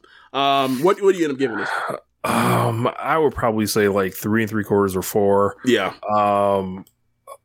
I'm still baffled that people think Stardom doesn't tell stories. It's a lot of it's Blanche. They do stuff like, it's really weird. It's hard to explain. I don't know. Like, it's a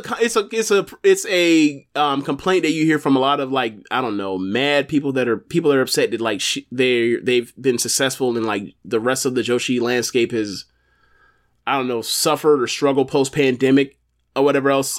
So they're making it so that they're you know.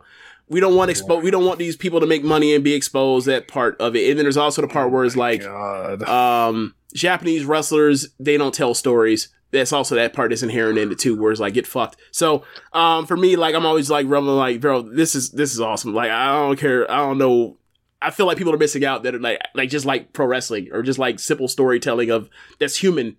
Or the human condition or drama that, like, it's soap opera stuff and it's so good. I feel like we're running like long, or else I would like completely deconstruct that fallacy maybe like next week or something. Yeah. So next match after that, FWC versus 7-Up, Hazuki and Guma versus Nanae and Yu, and I feel like this was like a breakout. Like a breakout performance type of thing for Yu. Like, I've seen Yu in a bunch of tag matches, and she's always really good in tag matches. And she's also really good in short singles matches and undercard stuff. And like her power stuff and the way that like FWC and Guma sold for her, like they were trying to get her over. And I think they did a really good job at it. And I think Nanae came in with Hazuki and like she bumped her ass off for Hazuki. From their exchange in the corner on, like, this is a lightning fast, like, incredibly well sequenced match, subverting your expectations. I was watching this, I was like, bro, I know Nanae's not about to get pinned, like, but like I was seeing it, I was like, bro, I think FWC is gonna win, and then like they pull it like right off the table where you realize, oh, they're fucking losing. Like, as soon as you hits like that cannonball in the corner, it's a wrap, like, from there. But this was also another banger right here. I'd probably go 4 on this one. I go 3 3/4 on this. But yeah, like, it was just really good, and like another really good Nanae match in Stardom. What do you know? Man, like, and I know. Look, is Nene coming to play? Look, Nanae's always like good in tags, so it's like I don't know if people. I know people just don't like the idea of this. Like the average age of like the invading faction, the new Neo Stardom Army thing or whatever else. And I think that's fair. And like you watch, you know, the semi-main event and you see Al Female, I don't think she has anything to offer Stardom, really. But like, Yu's fucking good. She's always been fucking good. Nanae, she's always been fucking good. People hate her, but she's always been fucking good.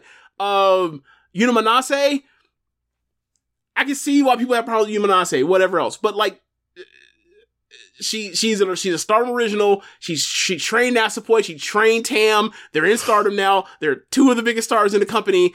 It's people are going to get in. It is what it is. And I think you can hide. I think you can like make it work around her in tags when she's like going to be probably number 3 in a faction. So I think it's fine. But people, you know, it ain't exactly Domingo Mondo. I will agree with them on that. Like when they came in with Shuri and Julia and Micah, I think that's fair. But like, that's a high bar. So. Yeah, semi-main event, semifinal of the, or actually the final of the foreign bracket of the tournament, Kairi versus Alpha Female. This is a classic small baby face versus a big bruising monster. I don't think that Alpha Female has much in the way of, lateral movement at this point in the stage of the game. I think she's 40 now. But like she's just like, you see the size between her and Kairi, and it's just that's you know that story you're gonna get, and like they gave you the story, and Kairi endured the blows, endured the beating, capitalized off the mistake off the mistakes that she could capitalize off of. escaped grave danger, like getting superplexed from the second rope, avoided getting thrown into the exposed turnbuckle, and then ultimately, like, you know, the mistake was Kairi gets to that exposed corner, alpha female charges, Kairi sidesteps, hits the spinning back fist, then spears alpha female into the corner, and then hits a big elbow and gets the win. I gave it 3 flat stars. I think it's, you know, classic Kairi babyface endure storytelling, underdog babyface found underneath storytelling. But like, I think it's still a good match regardless of whatever deficiencies alpha female has at this stage in the game, because Kairi basically idiot-proofed the match. So main event, Mayu versus Utami. You watch this match? Yes. Okay, what are your thoughts? I thought that this was a situation where it feels like if you were somebody that has been wondering or wanting Mayu to start getting that like more spotlight and focus, like this was like a good match for you, because it was good to see Mayu like kind of, you know, she's been, let's keep it a buck, she's been kind of phased down cycle to a different position. So like, this is like, I think for your classic Stardom watcher that loves Mayu Iwatani, they really loved this. I definitely there was a part in there like a lot of good like suplexes. I'm more into Utami as a performer right now than Mayu, but I thought this was a really good match. About 15 minutes, if I'm not mistaken. Yeah, it's like 15 minutes. So won't eat a ton of time. They kind of get right to it. But yeah, I can't begrudge them for wanting to push Mayu a little bit and give her something. So this felt like Mayu does this, and I don't think I can think of anybody else that comes to mind that can do this or has, or even would try it. Is like, she seemingly like, when I think of this, I think of like the 2019 Grand Prix final match, not the final, but like the final night with Momo, this year's Grand Prix match with Julia, where like, it's like she has like a 25-minute match, like, you know, scripted out or whatever else, and she basically like, it seems like she says, fuck that shit, somebody hit one big move, and then we're just basically going like the last 15 minutes of that match. We're scrapping the first 10 minutes of the 25-minute match. We're just going to go straight to the shit. And I don't know how she figured out how to do this, but every time she does it, it fucking works.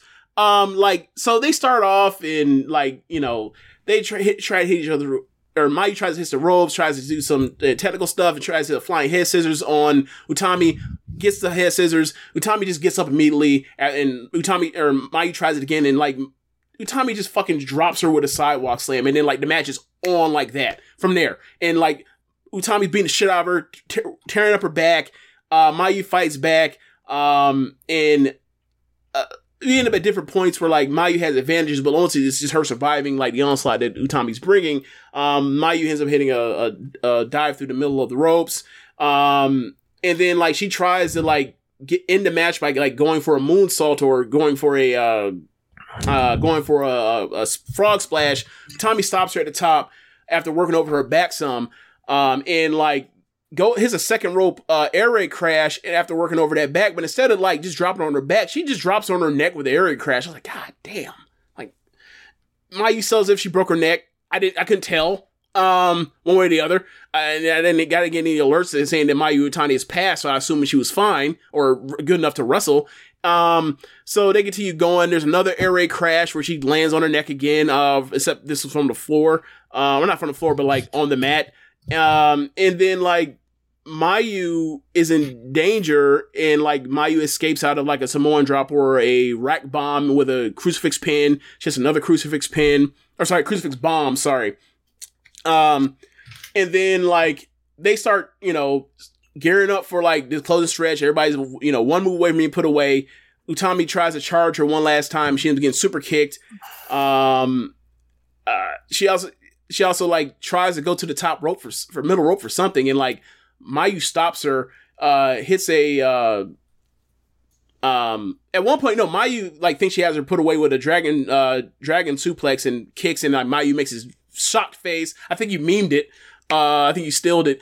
Yeah. So Mayu ends up stopping Utami on the top rope, and I can't recall if this was like a callback to their 2020 red belt match, but like Mayu finally lands like the running 3 on like a big body power wrestler. Like she couldn't do it with Utami. She couldn't do it with Takumi back in 2020. I think she may have tried it against Utami, but she actually lands it this time. And then she like immediately like goes straight to the top rope and hits a moonsault. Then it's like, oh no, motherfucker! It gets up there again, hits another one, and it puts away Utami. I thought this was a great match. In that 4 1/3 range, like they just killed it. And like Utami, man, like. I've missed main event Utami. Like, I've missed Indeed. her. Like, just going on there and just like, yeah, you go ahead and put the 4 1/4 up. You could pistol that in and see if it's there or you need to adjust it. But the 4 1/2, 4 1/4, like, it's just like, you know what it is, man. You know why she didn't win. It's so weird, bro. It's so weird. It's like, if you watch her matches and main events are fucking awesome. But like, if you were to explain to someone like what she does well, it's almost like the Okada thing. Like, if you were to explain to her what she does so well, you can't even really say like, oh, it's like she just does everything really well. And she like, and her matches pop off and like she's just fucking great. And obviously Mayu's great. And like, this is her 3rd match ever. And like, they've had nothing but great matches. Yeah. I guess, you know, I guess we're really finding out, you know, with Utami, like, she's got to put the extensions back in. It's her hair. It's the hair. That's where her powers are. Or else she won't win.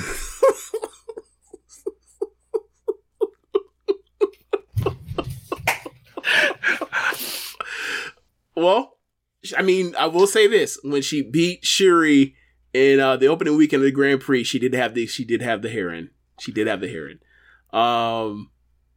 So there may be something to that. I'm assuming that we will get another Shuri Utami match before we get to Shuri and Julia in at Sumo Hall in December. She won that match, so we'll see. Like, if she shows up in that match with hair, I'm gonna be scared. I'm like, oh, what's this? What's this?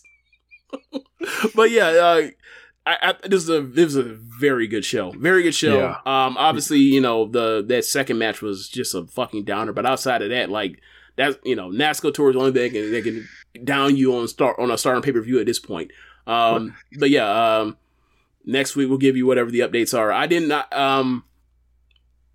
whatever, we'll get to it. But we've run long on this show, so we'll wrap it up now. Is there anything else you want to talk about, Rich, before we get out of here? No, man. Everybody, you know, have fun, and think Halloween's next Monday, so Yeah. we'll be here doing that. I believe I work until 8, so I'm gonna jump right into the Halloween wear after. So gonna have a fun week. So make sure you guys are following on the streams and supporting the YouTube channel as well with all the clips and shit. Yeah. Thanks for listening to the show. Be sure to rate us on whatever app you're using to listen to this with. On the screen, you'll see for the stream, you'll see the link to the PayPal, the link to the Cash App, and if you're listening from a podcast, you can go to the show notes or show description and find our link to our Red Circle. You can donate there. Maybe you should listen to other shows on the network besides One Nation Radio. You have Keeping It Strong Style, The Ricky and Clyde Wrestling Show, Grown Men Watch This Shit, 8-Bit Suplex, The Grave Consequences Podcast, All Things Elite, Great Match Generator, Get in the Ring, Meet the Press Slam, and All Things Elite.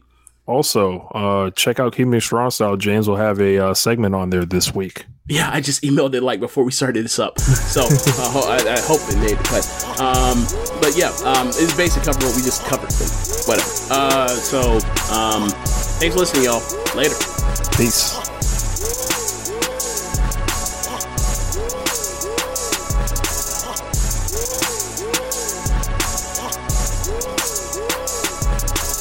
Brain fog, insomnia, moodiness, weight gain. Maybe you think they're just part of getting older, but MIDI Health understands that for women over 40, they can all connect to menopause. It's at the root of dozens of symptoms we experience, not just hot flashes. MIDI clinicians are menopause experts, offering safe, effective, FDA-approved solutions covered by insurance. 91% of MIDI patients get relief from symptoms within just 2 months. Book your virtual visit today at joinmidi.com.